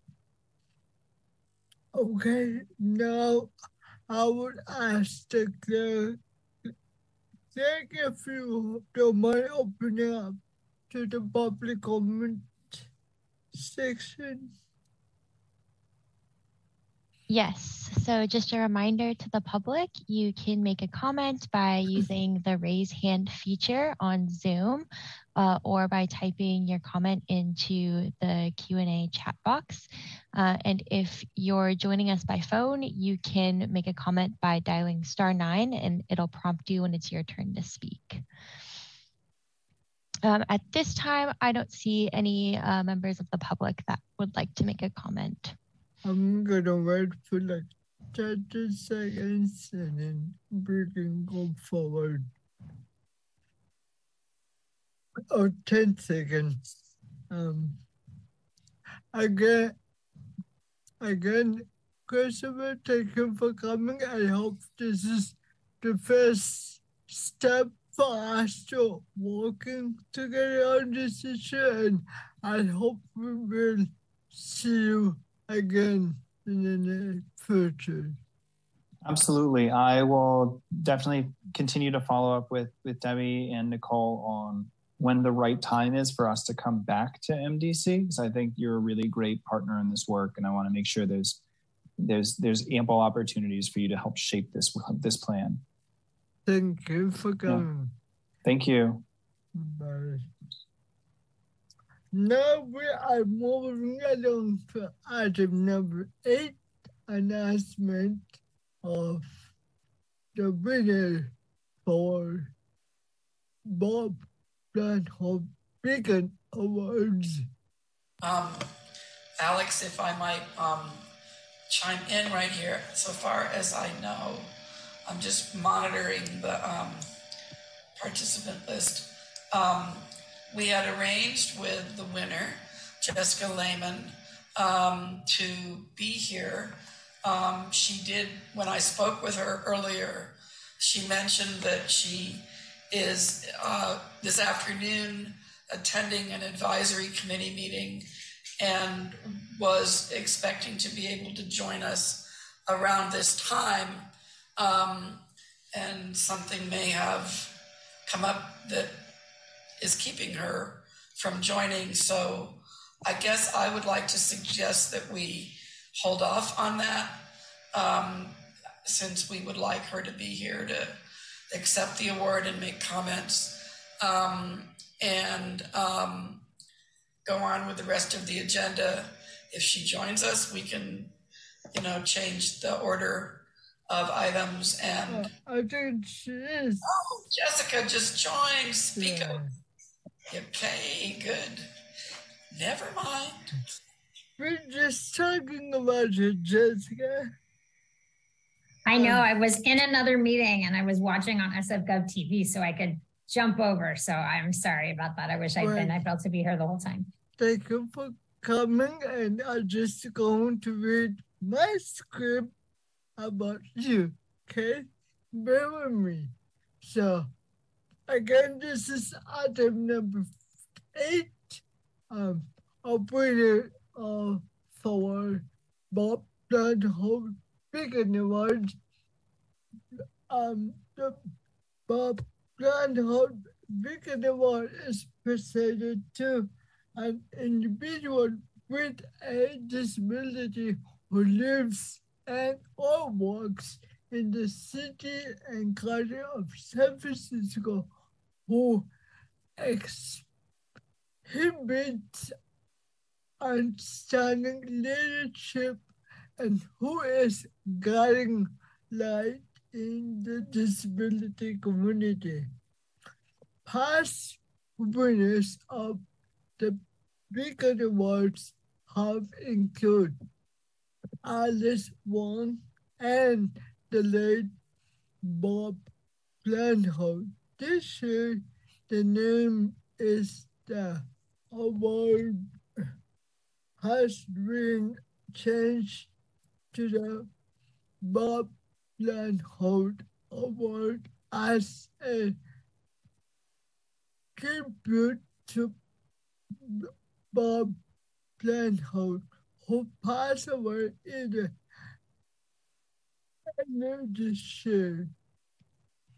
So talking about Jessica Lemon was selected just to receive the award this year for giving a voice to seniors and people with disability in San Francisco.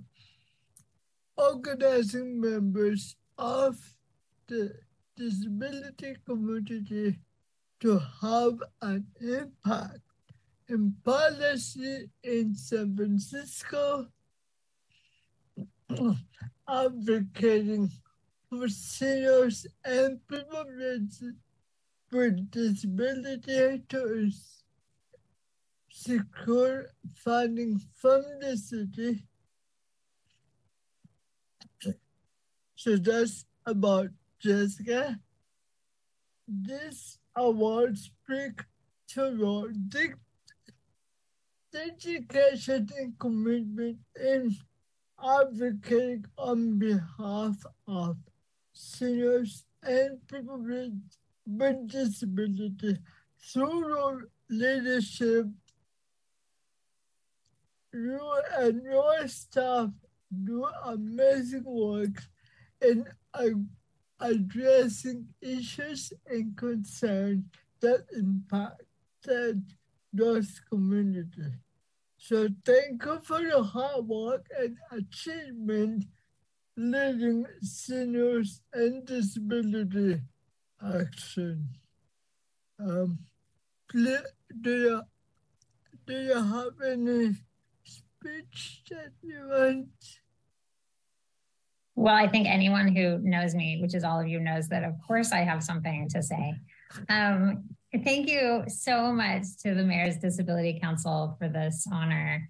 I really appreciate it.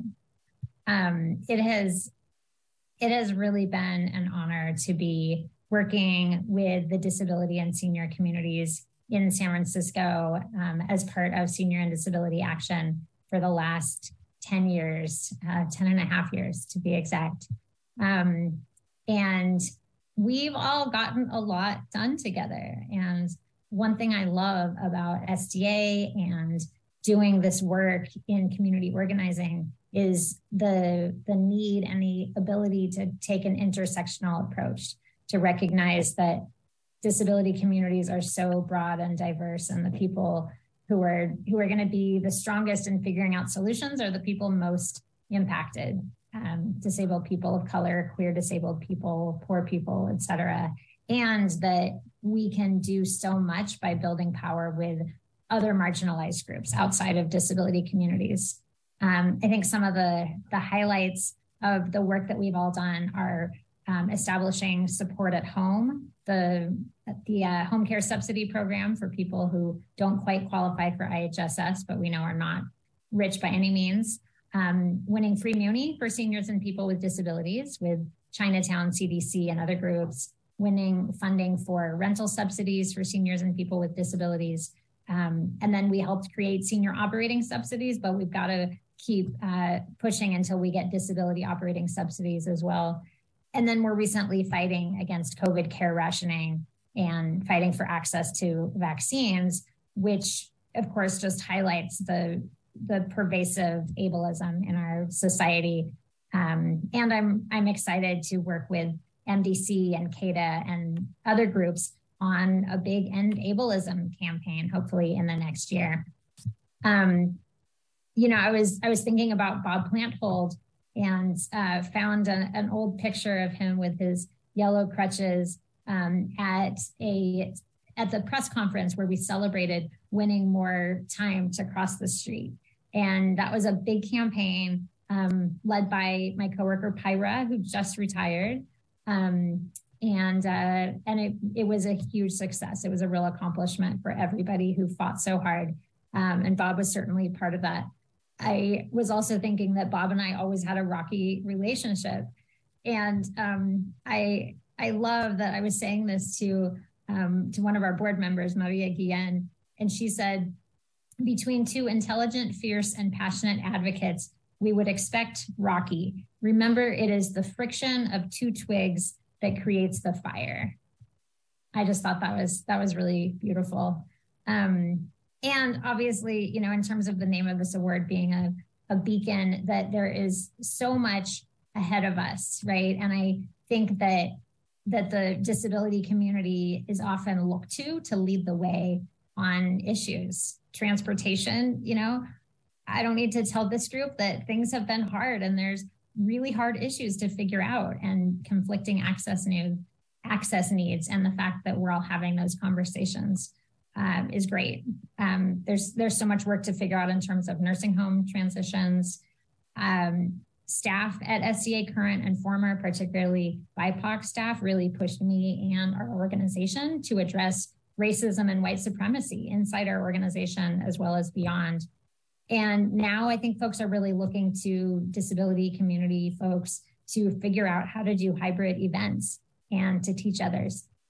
So I'm really proud to be working with all of you and part of these communities.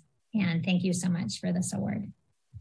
Thank you for your work, and I hope we will continue working together going forward. Thank you, Jessica. Congratulations. Yes, and well deserved. We will see you soon. Should I log off? Is that best? You can stay if you want, but okay, I'll stay. I know that you have meetings. Glad to be here. Thanks. Thanks. So now we are moving to item number 9, which is information and item correspondence. David, do we have any correspondence at this time? Yes. Since the last MDC meeting, The MDC received 2 letters. They're both from Howard Chabner, and they were pretty lengthy, and so I am going to summarize them. They were sent along to MDC members as well. The first letter was sent on October 18th, and it referred in length to the MDC resolution about closure of JFK Drive, stating that almost none of the access and safety recommendations from that resolution were met before the Recreation and Parks Commission and the Board of Supervisors adopted and the mayor signed the Golden Gate Park Access and Safety Program. In his letter, Mr. Chabner pointed out that almost none of the access and safety improvements have been implemented. And yet he pointed out that RPD has spent over $200,000 on JFK Drive in recent weeks in removing lane markings, painting murals on the pavement, acquiring restored doggy diner heads, installing dozens of Adirondack chairs, and hosting beer gardens and food trucks. He states in his letter that all of this speaks volumes about San Francisco city government's priorities, and in particular about Recreation and Park Department's lack of commitment to access and fairness. In his letter, he urged council members and others who the letter was addressed to vote yes on Prop I and no on Prop J, and reiterated that RPD has not implemented accessibility measures despite the pending election. The second letter was dated October 31st. And in that letter, Mr. Chabner expressed disappointment that the MOD sent an announcement out to the public regarding an adaptive transportation event, rather than advocating for the recommendations in the MDC resolution on JFK Drive, and took great argued against sending that announcement out on the Saturday before the election that included Props I and J. In his opinion, holding this event immediately before the election was an attempt to influence voters. And he stated that it's similar to the Recreation and Parks Department having spent hundreds of thousands of dollars on JFK Drive before the election, and went on just to again state that the RPD has not installed safe code compliant curb ramps at several corners along JFK Drive, nor has it made the inaccessible Sky Star Ferris wheel accessible, nor has it addressed the dangerous cross slope at the intersection of Stanyan and the adjacent RPD parking lot. And so again, I summarized the 2 letters, and the full letters were forwarded to you. And that is all of the correspondence that the MDC received. Thank you, for that. Now we are going to item number 10, the general public comment. Is there any general public comment at this time? I do see that at least one member of the public would like to make a comment. And just as a reminder, if any member of the public does want to make a comment, they can use the raise hand feature if they're joining on Zoom, or chat in the Q&A feature. Or if you are calling, you can dial *9 and you will be prompted when it is your turn to speak. So at this time, I see one hand raised. It is a call-in listener, 415-225-2080. I have allowed you to unmute yourself and you may make your comment.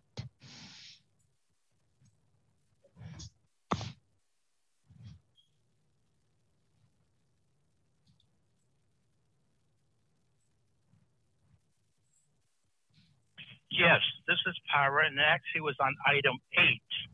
I hit *9 when you were in item 8, and it seems like there was no public comment. So if it's okay, I'd like to do a public comment on item 8. Is that okay? This is today. Just right now you can. Yes, go ahead. Yeah, go ahead. Please. Okay, this is Pyra, the retiree of Senior and Disability Action, and I want to comment on the award for Jessica Lehman. And I'd like to really say I worked with her for 10 years. In fact, I'm very proud that I was on the hiring committee when we hired Jessica. And I'm very honored to have worked with her for 10 years on items like free Muni, the crossing timing for seniors and people with disabilities, Give Me Shelter campaign, and many more. She was the one who actually took Senior Action Network and put the D in it for disability, and we became, under her leadership, Senior and Disability Action. A very strong organization in the past that expanded to seniors and disabilities. And that's why I'm really proud to have worked with her for 10 years. And thank you all for recognizing that. I wish she was here, but I'm going to tell her afterwards. And that's all I have to say. So thank you very much and have a nice weekend. Thank you for your comment. Are there any general public comment at this time? I do not see any other members of the public that would like to make a comment at this time. Okay, thank you.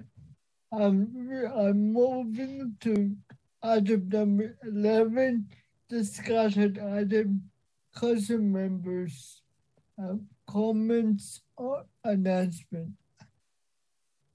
This is Orchid here. Just a brief comment. I wanted to wish everyone a safe and happy holiday. And we all look forward to a better year in 2023. And I hope that you're all safe over the remaining months of 2022. And I look forward to seeing you again soon. Thank you. Okay. That's all I had for now. Thank you. Other council members that wish to have announcement or comments at this time. Helen. No, but that's okay. I will echo Orchid's comments about wishing everybody a happy Thanksgiving, and I'm smiling ear to ear about Jessica's speech, and then how nice that her colleague who was on the hiring committee 10 plus years ago also made comments. So Jessica, we're so happy to award you this, and again, thank you for all your work over the years. Thank you. And other staff or council members? This is Debbie. Yeah. A brief reminder that the next MDC meeting will be on January 20th. 2023, whether we are ready for another year or not. It's coming. Thank you for that, David. Last note before I adjourn, just wanna remind. I'm sorry, Alex, this is Orchid. Will we continue? I wanted to double check what format we're going to be in. Will we continue on Zoom? This is Nicole speaking. Yes, for the time being, we remain virtual. Yes. Okay.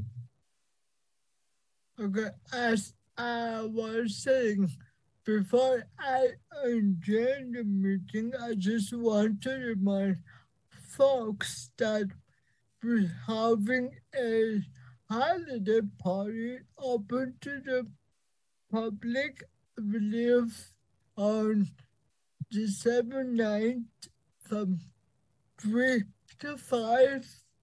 More information will come. So wait for that. Second, I want to wish everybody a happy Thanksgiving, and please be safe, and please don't eat too much.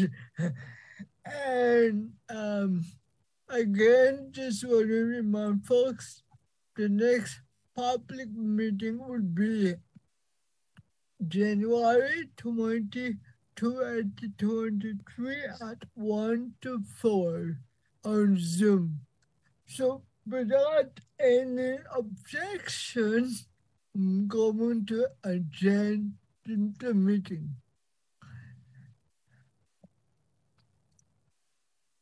Oh, yeah. Orchid speaking, I second the adjournment if that's necessary.